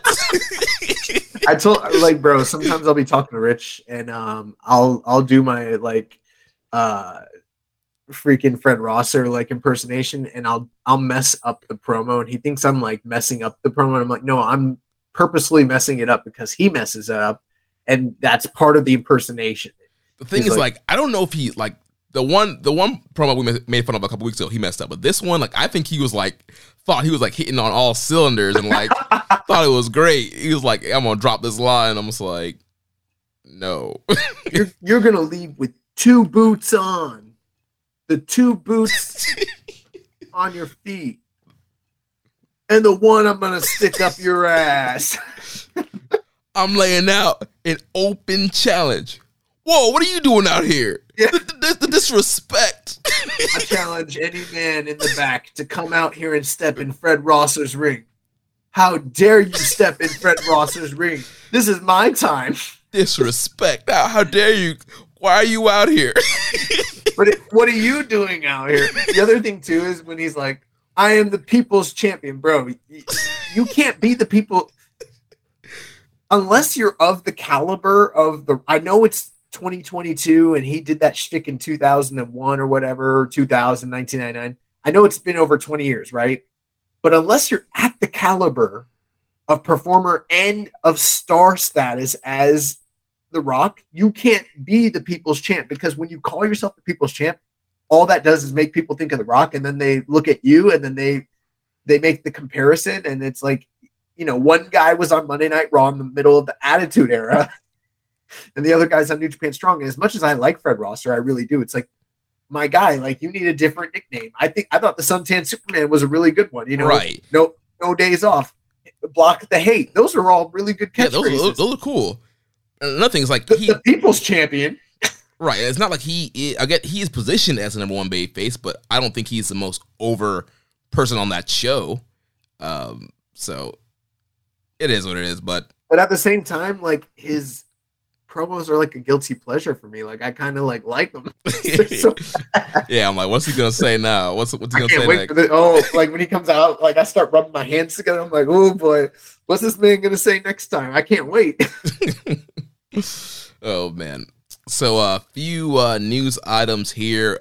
Tomohiro Ishii will be challenging the Ocho, Chris Jericho, for the ROH World Title this Wednesday on Dynamite. So that should be that should be a fun matchup there. They need to count his CMLL World Title. Okay, so 9 times world champion. So you're saying he should be the Nueve? Oh, did I say Siete? See, like I'm Mexican, but like I don't speak Spanish. So is it Nueve? Yeah. He's the Nueve, bro. Also, he always claims that he was never a world champion as a babyface, but I'm pretty sure like he was babyface in CMLL as world champion. Corazon de Leon. Yeah. Oh, maybe he wasn't. I don't know. I never watched that stuff. I've tried to find some CMLL footage from him. There's not a lot, but maybe he doesn't count it because it wasn't a world heavyweight championship, quote unquote. But like the world heavyweight champion in Mexico is not the world champion. You know what I mean? Like, right. The lower weight class titles are a bigger deal most often. So it's like he's been a world champion. I don't know. Yeah. Also, Kazuchika Okada, he has a voiceover cameo in the Japanese dub of Black Adam, and when asked if he'd like to wrestle The Rock, he replied, well, as a fellow pro wrestler, I'd like to have a match with him. So, Rock, Tokyo... go ahead. I was going to say Rock, Okada, Tokyo Dome, Wrestle 8. I would love that. Maybe, I don't know. I guess I did just kind of skip over the fact that Jericho and Ishii are wrestling each other. It was funny when he called Ishii the young boy from Wrestling and Romance. Yeah. Like, bro, my guy, you're talking about 1994. Shibata has an interview up on NJPW1972.com. It's a 2-parter. It's called Like Wrestler Like Son. So he spent a lot of time talking about Ren Narita and some of the other LA Dojo Young Lions. A really cool interview, so go ahead and check that out. That was a great interview. Yeah. And last news item here, Kenta will be going to Combat Zone Wrestling on December 18th for their Arrival show. I hope he wrestles my close personal friend, the Demented Butterfly, Fabu. I mean, Fabs wrestles for CZW. You told me this weekend that Fabu's been doing. I think he does main events. I think he's one of the. I don't watch CZW, but I think he's one of the current top guys in CZW. Like, how crazy would that be if? Who knows? That could be an excursion match contender, bro.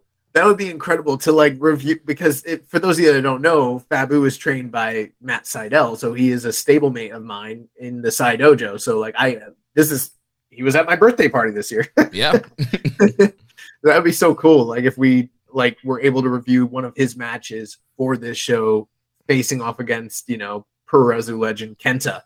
Yeah, that'd be really dope. I'm gonna hit him up and be like, "Yo, you gotta politic your way into this match somehow." All right, let's move into some questions here, and then a recommended match of the week. So first set of questions here from the Dark Soldier. It says, going back to the U.S. show from a couple weeks ago, Suzuki called Clark Connors a young boy but shook his hand. Compared to Killer Cross, who Suzuki did not respect, does that mean be like Clark and not Cross? I mean, we did talk about that on the show. I can't remember too many times ever in the history of New Japan where Minoru Suzuki paid any sort of respect to his opponent, especially one that was so much lower on the totem pole than him. So I do think that was significant. Yeah, definitely a big deal there for Clark Connors. It says Orange has proven himself to guys like Shibata and Ospreay. What other fun match should Orange have against a NJPW talent? Also, would you consider Orange one of Chaos's top talent? He is surely better than Yo. I don't know if that's necessarily true. I mean, I think Yo could be fixed, just like I think Sho could be fixed. But that's got to be one of the great tragedies of modern New Japan is that they've fumbled Sho and Yo at this juncture. Right, dude, and they're right where they've been the whole time. They're not teaming, but they're both back in the junior tag league, it's not good. Not featured in a big match in the Tokyo Dome. These guys should have been facing off for the junior title this year after a heated rivalry of Sho turning on Yo, but sad. I think ultimately I'm not that big of a fan of Orange Cassidy. I find him entertaining, and I think he works on an AEW show, but me personally, I don't really want to see him in New Japan. And I feel like if he came to New Japan, I would want him to be slotted pretty low on the totem pole, similar to other comedy acts like Colt Cabana or Toru Yano. For me personally, I couldn't really take him seriously in New Japan. But I wouldn't mind seeing him wrestle. If they, we were supposed to get that Minoru Suzuki match WrestleMania weekend. That never happened. That might be fun for US Indie AEW, type of match. But I don't want to see him come over as All Atlantic champion. I'm not usually that Bahambung guy that just shits on things. But I just think it's stylistically, it's just it would be a weird pill for me to swallow to see Orange Cassidy performing in New Japan Pro Wrestling. Yeah, I mean, his gimmick would be kind of a weird presentation in New Japan, but I mean, the guy can go in ring. We saw what he did with Ospreay at Forbidden Door, and anytime he has a big singles match, guys like Pac, he always shows out, and it's always a great match. So, I mean, I think he would end up being, pretty good in a Super Juniors. Him versus Hiromu would be a fun matchup. I feel like those guys would work really hard. They would never let him do a junior tour because they don't see him as a junior, right? Over in AEW. Yeah. Well, I mean, they would slot him against heavyweights. Well, Utah's not really a junior in AEW, and he did a junior tour. Yeah, but he is young enough to get away and low enough on the totem pole to get away with doing a junior tour. Yeah. But for instance, I just think there's certain guys that once they get to a certain star level, they probably wouldn't let them do a junior tour unless they're truly for maybe Darby Allin is one of the true quote unquote stars that could get away with doing a junior tour if they wanted. Yeah. But like, for instance, like Jungle Boy, I don't think they would ever let him do a junior tour because they'd want him to be perceived as a heavyweight wrestler. Right, especially at this point where they're doing the kind of solo push with him. Exactly. Or like if the Bucks were to wrestle here, they would want them to wrestle for the top tag team title, not the junior title, even though they are juniors. Well, I mean, they elevated to heavyweight before they left. I know they did, but they're not really heavyweights. You know what I'm saying? Yeah. And last thing here from Dark Soldier says, to correct Young Boy from last week, I think this was actually from a few weeks ago, says you called Venom a Batman villain, when in reality, I'm pretty sure you were thinking of Bane, the man who truly broke the bat. And Venom is a Spider-Man villain. Hell, not even a Spider-Man villain anymore. He's his own man now. God, Young Boy, it's almost as if you don't read comics. Yeah, I make a lot of mistakes on the air. And you know what? I don't read comics. I did when I was like 12. I haven't read a comic in like a decade, honestly. And the main reason why I don't read comics, I like comics, but I don't read them because the last time I was trying to read them, you had to be buying almost every single issue of every single story that was interwoven between the shared universe in these, that and they were costly. It was very, very expensive. That it was like, damn, if I want to know what's going on in this comic, I have to go buy this comic and then I have to go buy this. And you can't just be reading one title because most of them are not self-contained. They're all and it's not like a Stephen King sort of thing where it's like there's a little bread like crumb or like a little Easter egg. They're like literally the next part of the story is taking place in Thor's world, and then you jump back to Spider-Man. It's kind of crazy, Yeah, and it's a money grab. Well, it's just like the MCU now. It's like it's hard for you to just jump into any movie. Like you have to have watched all the movies to just know kind of what's going on now in the universe. So you have to like pay and watch everything. It's becoming more so like that, but there are still some movies you can get away with watching on its own merit. And even though there's allusions to other things, you might not be as clued in as other people, but you can enjoy it on its own.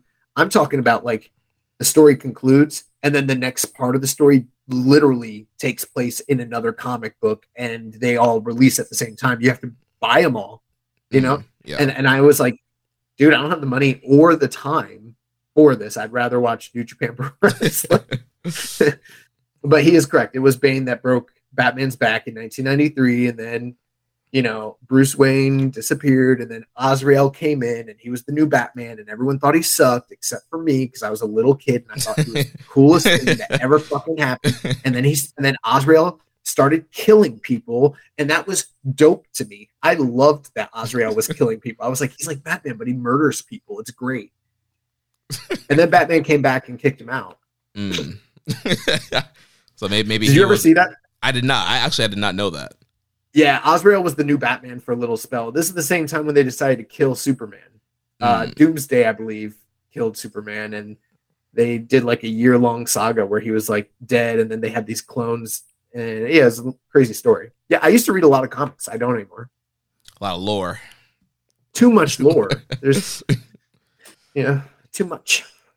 Next set of questions here from Les Commission 7252. Who do you guys think fans that are new to wrestling will choose to look up to the most? Hiroshi Tanahashi or John Cena? I don't know. Fans that are, that's a pretty open-ended question because if you think about it, fans that are new to wrestling, it depends on who are they going to get exposed to. I don't know. Right. I guess what are they like? What are they watching? If they're a new fan in the U.S., I would say obviously John Cena is probably more likely to be exposed to. See him. Exactly at this point, yeah.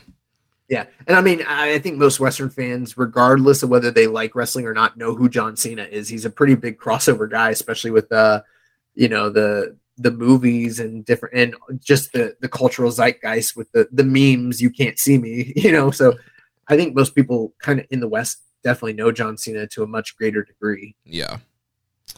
He also asked, I'm going for Naito and Sanada to win World Tag League this year, but if they do win, will that upset many fans that Aussie Open won't be getting the rematch against FTR? Having Naito in the league is probably a back way of having Naito at the Tokyo Dome, Or should they go the three-way route wherein both teams have a win against one another during the league, and in the finals, that way both teams have a claim to be in the tag title match at Wrestle Kingdom?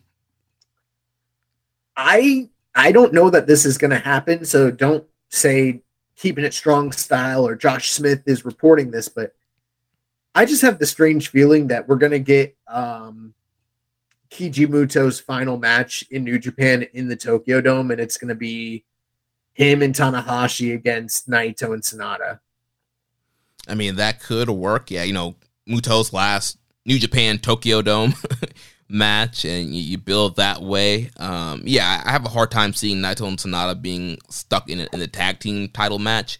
So I feel like there will be something that happens on this tour that will build to either a Naito's singles match against somebody, or the situation you propose where you get Great Muta involved and there's some kind of special tag match. Or something like that. I mean, there could be other options, but I have the feeling, considering the history that all three of those men have with Muto, that might be the match they do. Yeah. And just kind of based off of what I'm seeing so far, it seems like, Aussie Open is getting a strong push right now. And I think that the money match there is Aussie Open FTR.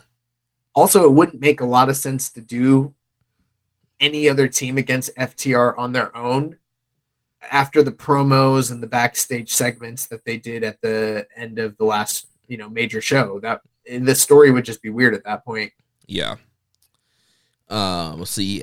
What match would you guys had rather see happen? Early 90s Ric Flair versus early 2010s Hiroshi Tanahashi, or Surfboard Sting versus Kazuchika Okada? I mean, both of those matches sound really cool, but Surfer Sting against Okada really only works if Okada is in his early cocky heel persona. If he's a babyface and it's babyface, I don't know. I don't think that works for me. But, Ric Flair versus Tanahashi is really great. But if I was going to go with a Ric Flair, I would not go with early 90s Ric Flair. I'd probably go with like mid to late 80s Ric Flair personally. Yeah, I think, a Flair Tanahashi match, I think, to me, would end up being the better match between a Surfer Sting and Okada matchup. Just even in that point of Sting's career, I mean, Sting was awesome, but I feel like, I don't know, I feel like he wasn't always the crispest, like, in-ring guy. And no, he still isn't. Yeah. It doesn't matter. He's Sting. But, the funny thing is Sting's not a surfer. What do you mean?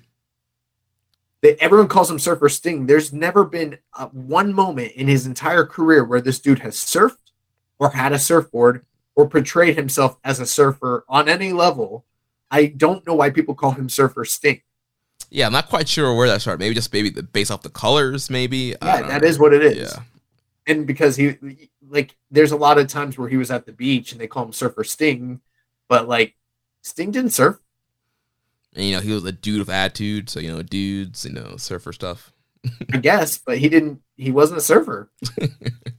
I think there is a toy. I found a toy one time that had Sting with the surfboard. That's about it. Next set of questions here from Hawaiian Punch BV. It says, how excited are you for Lucha Yota in CMLL?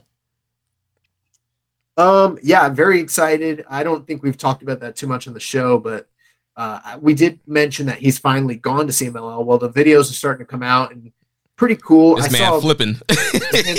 There was one. I saw one major botch he had, which was, also to kind of be expected because it's a whole new experience learning to work, the lucha style. They work from an entirely different side, different timing, different style wrestling. The rings are different.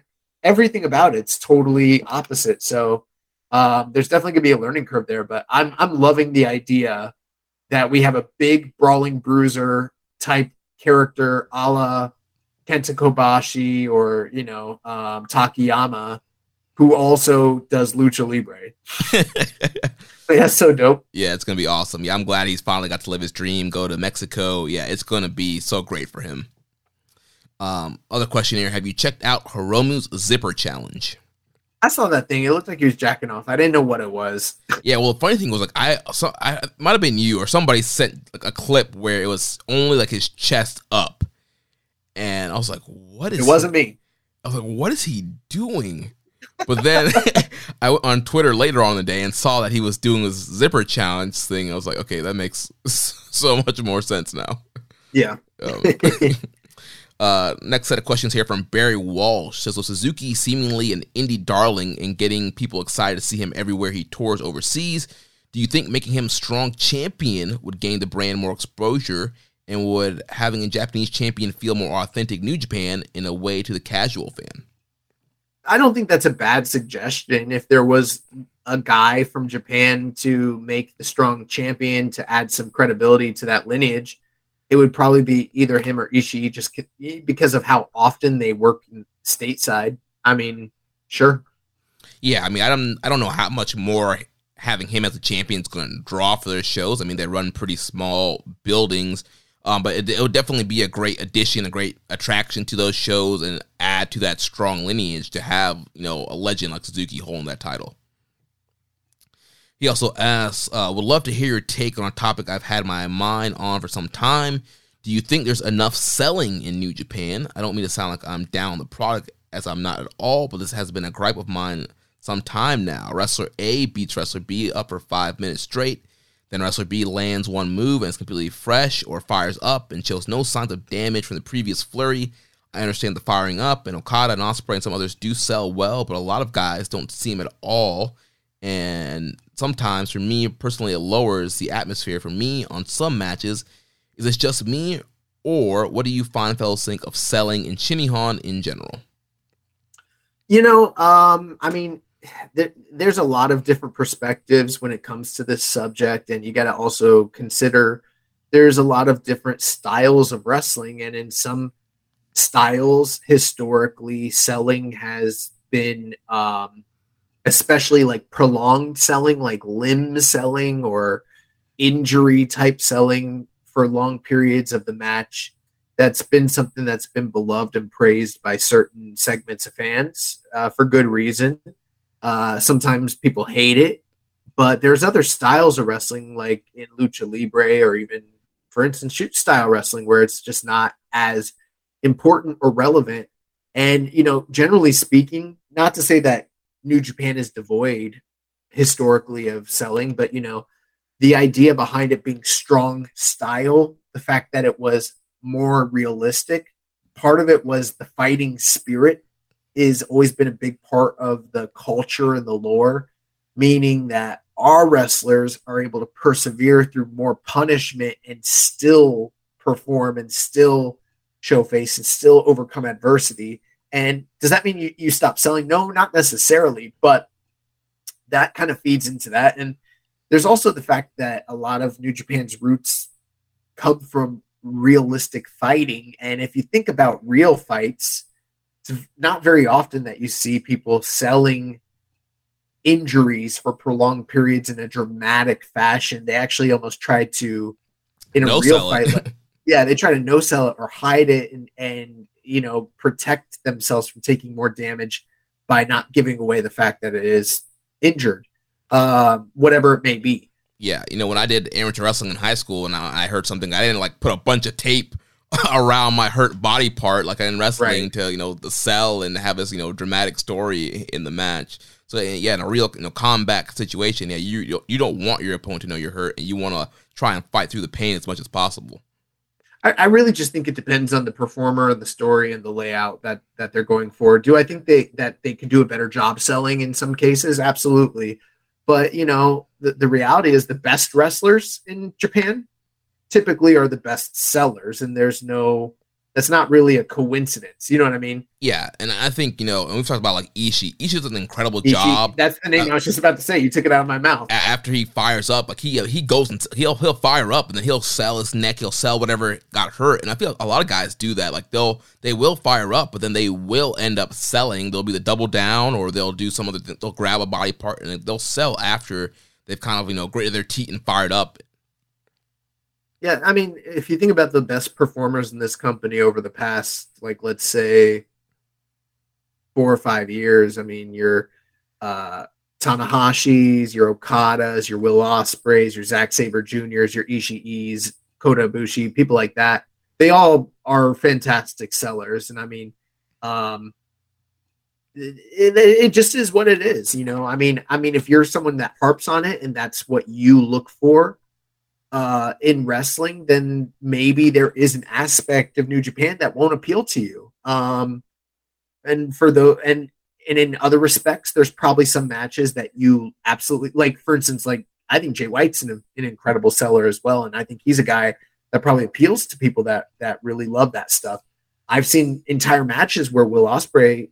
Well, there's a period where people were complaining that he was overselling most things, both vocally and visually. But I've seen him work entire matches around an injured body part and still get off all his offense. So, yeah, it's just one of those things. And for me, I don't know. I feel like, yeah, there are things like me. I love Macho Man Randy Savage when he sells a knee injury and he's climbing the ropes on one leg because he can't put weight on the other knee. I love shit like that. But I've also watched a lot of lucha. I've watched a lot of Joshi, and I've watched a lot of, shoot style wrestling where that stuff's just not as important.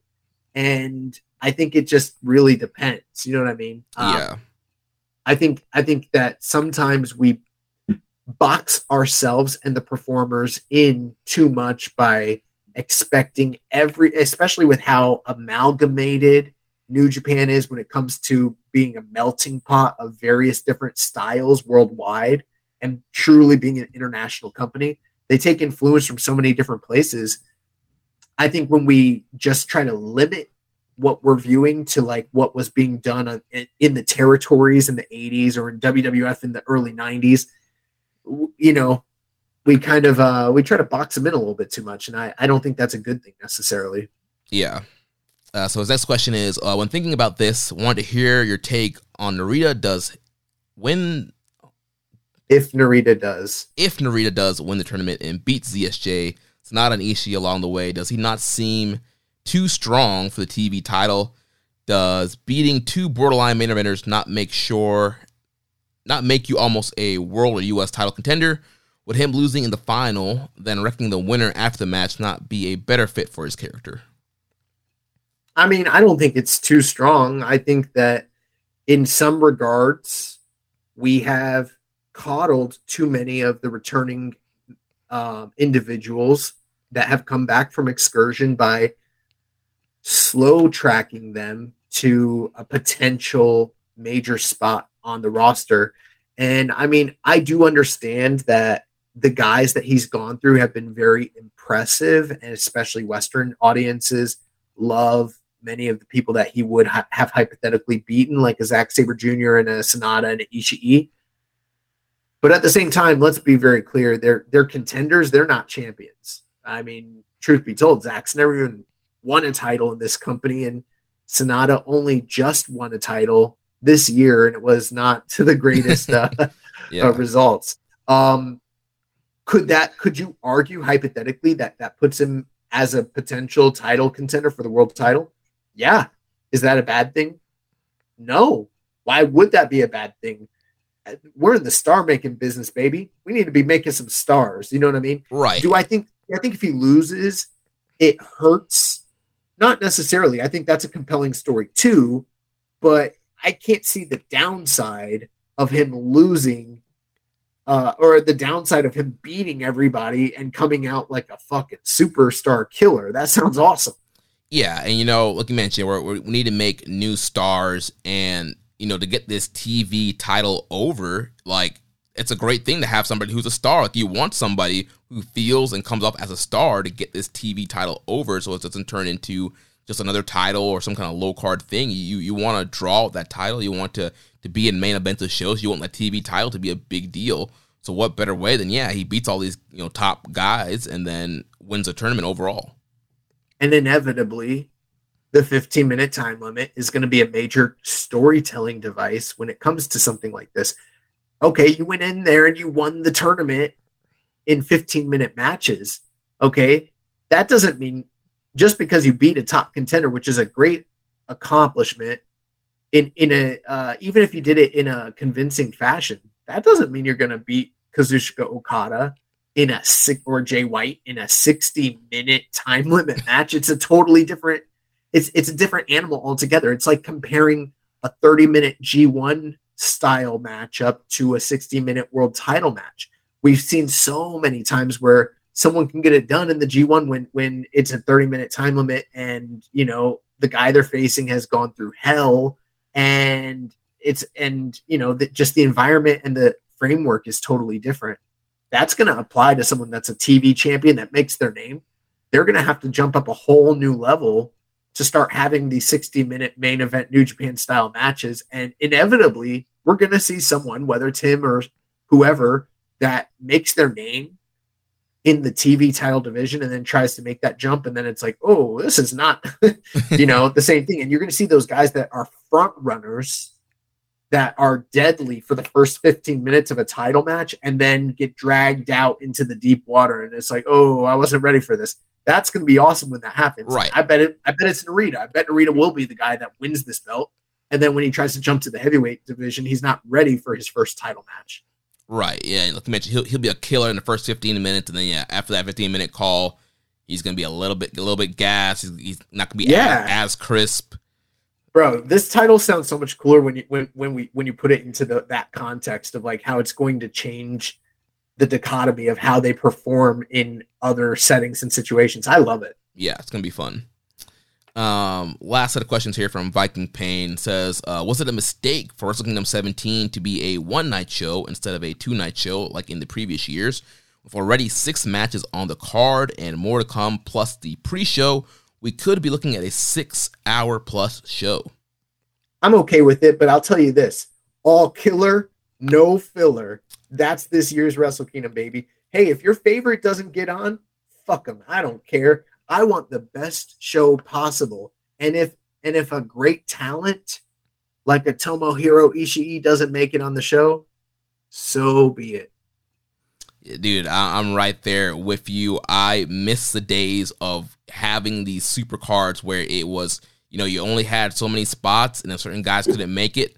Oh, well, like I miss these one-day Wrestle Kingdoms. We don't have to worry about the double gold dash and all this convoluted stuff and doing all this extra fluff just because you have 2 nights. Like, you're getting one night, and Wrestle Kingdom matches or shows are paced great. And we were talking about this weekend watching, Full Gear. Like, Wrestle Kingdom matches, they'll start off with that Rambo, those pre-show matches. Then you'll have they build. You have your hot junior opener, and then it keeps building until you get to that last stretch of matches, and they're all incredible. There is no death spot match on Wrestle Kingdom shows.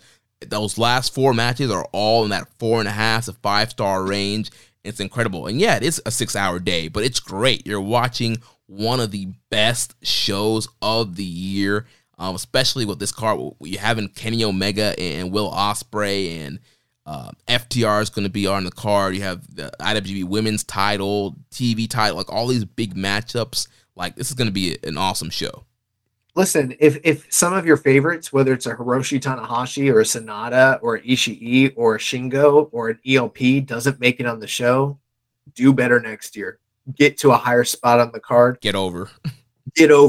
Okay? And if you're not over it, get over it, because this is New Japan Pro Wrestling. We got to wrap it up because, we're coming up to the 9 o'clock hour, but let's knock out these last 2 questions. Yep, so then he says, who is the finesser of the year? Keiji Muto, Carl Anderson, or Jeff Jarrett? Well, that's going to be a question for you guys to answer when it comes to One Nation Radio Awards. It's a different award show and different podcast altogether. But yeah. I don't know. I give my vote to Jeff Jarrett, this guy. Well, their award is named after Jeff Jarrett, and usually... I don't think he can win the award. Right, but I think they might try to make a case this year, though. But, I mean... Just going Muto, off, might be Muto. Yeah, if Jarrett can't win, then probably Muto. But I don't know. I feel like Jarrett's earned it. Like, this last question: Tanahashi, Naito, and Shingo are big main eventers that don't have current build Wrestle Kingdom 17. What do you think all 3 men are going to be doing at the biggest show of the year? I think Tanahashi and Naito will be working some sort of match with Keiji Muto. That's just my personal inclination. I think Shingo will be doing something revolving around the KOPW title. Don't be surprised if we get a definitive final match between him and ELP this year. Yeah, I mean, Shingo, I don't know if they're going to bring back... Or I'm sorry, I meant Taichi. Disregard. I don't know if they're going to bring back the never open weight 6-man gauntlet, but I could see some kind of, Shingo, Sonata, and Bushi, some kind of 6-man. I'm okay with them doing something like that too. That's fine. Yeah. All right. Last thing here real quick, recommended match of the week. So last week I recommended for you to watch Akira Hokuto and Bull Nakano from Collision in Korea from 1995. What do you think? Jeremy, this match was it was just something that was kind of unique because there's not a lot of women's matches that have ever made tape in New Japan. But, this was taking place during one of those days of Collision in Korea. And there's a lot of did you watch this match? Yeah. There's a lot of crowd response that I'm 100% convinced is not authentic in any way. I think it was almost all exclusively added in post. It just sounds very bottle sound. You know what I mean? Yeah, it sounded really weird. So there's that aspect to it. And then the match structure, they only gave them 8 minutes. So as talented as these girls are, they went out there, they had what I think was an admirable performance, but with very little crowd response and a strange atmosphere in a limited amount of time. I mean, the match was pretty much a sprint. Bull Nakano comes in, clotheslines Hokuto right out the gate, works a prolonged heat segment. It's not really doing much for the crowd. And then they start going into the big dives during the comeback. Both girls are jumping off shit. That part's cool. They start dropping each other on their heads.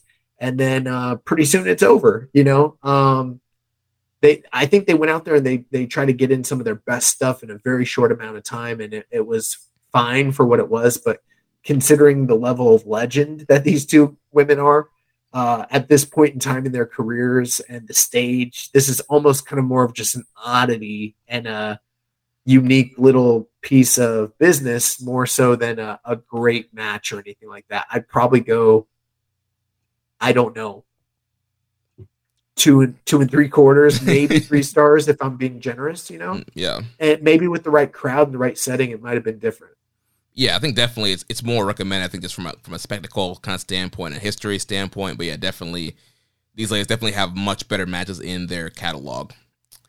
Then you recommended for me to watch Nakajima and Kano versus Kojima and Segura from Pro Wrestling Noah's Pro Wrestling Love Forever 3 show for the GHC Tag Team titles. Really good, hard-hitting matchup here.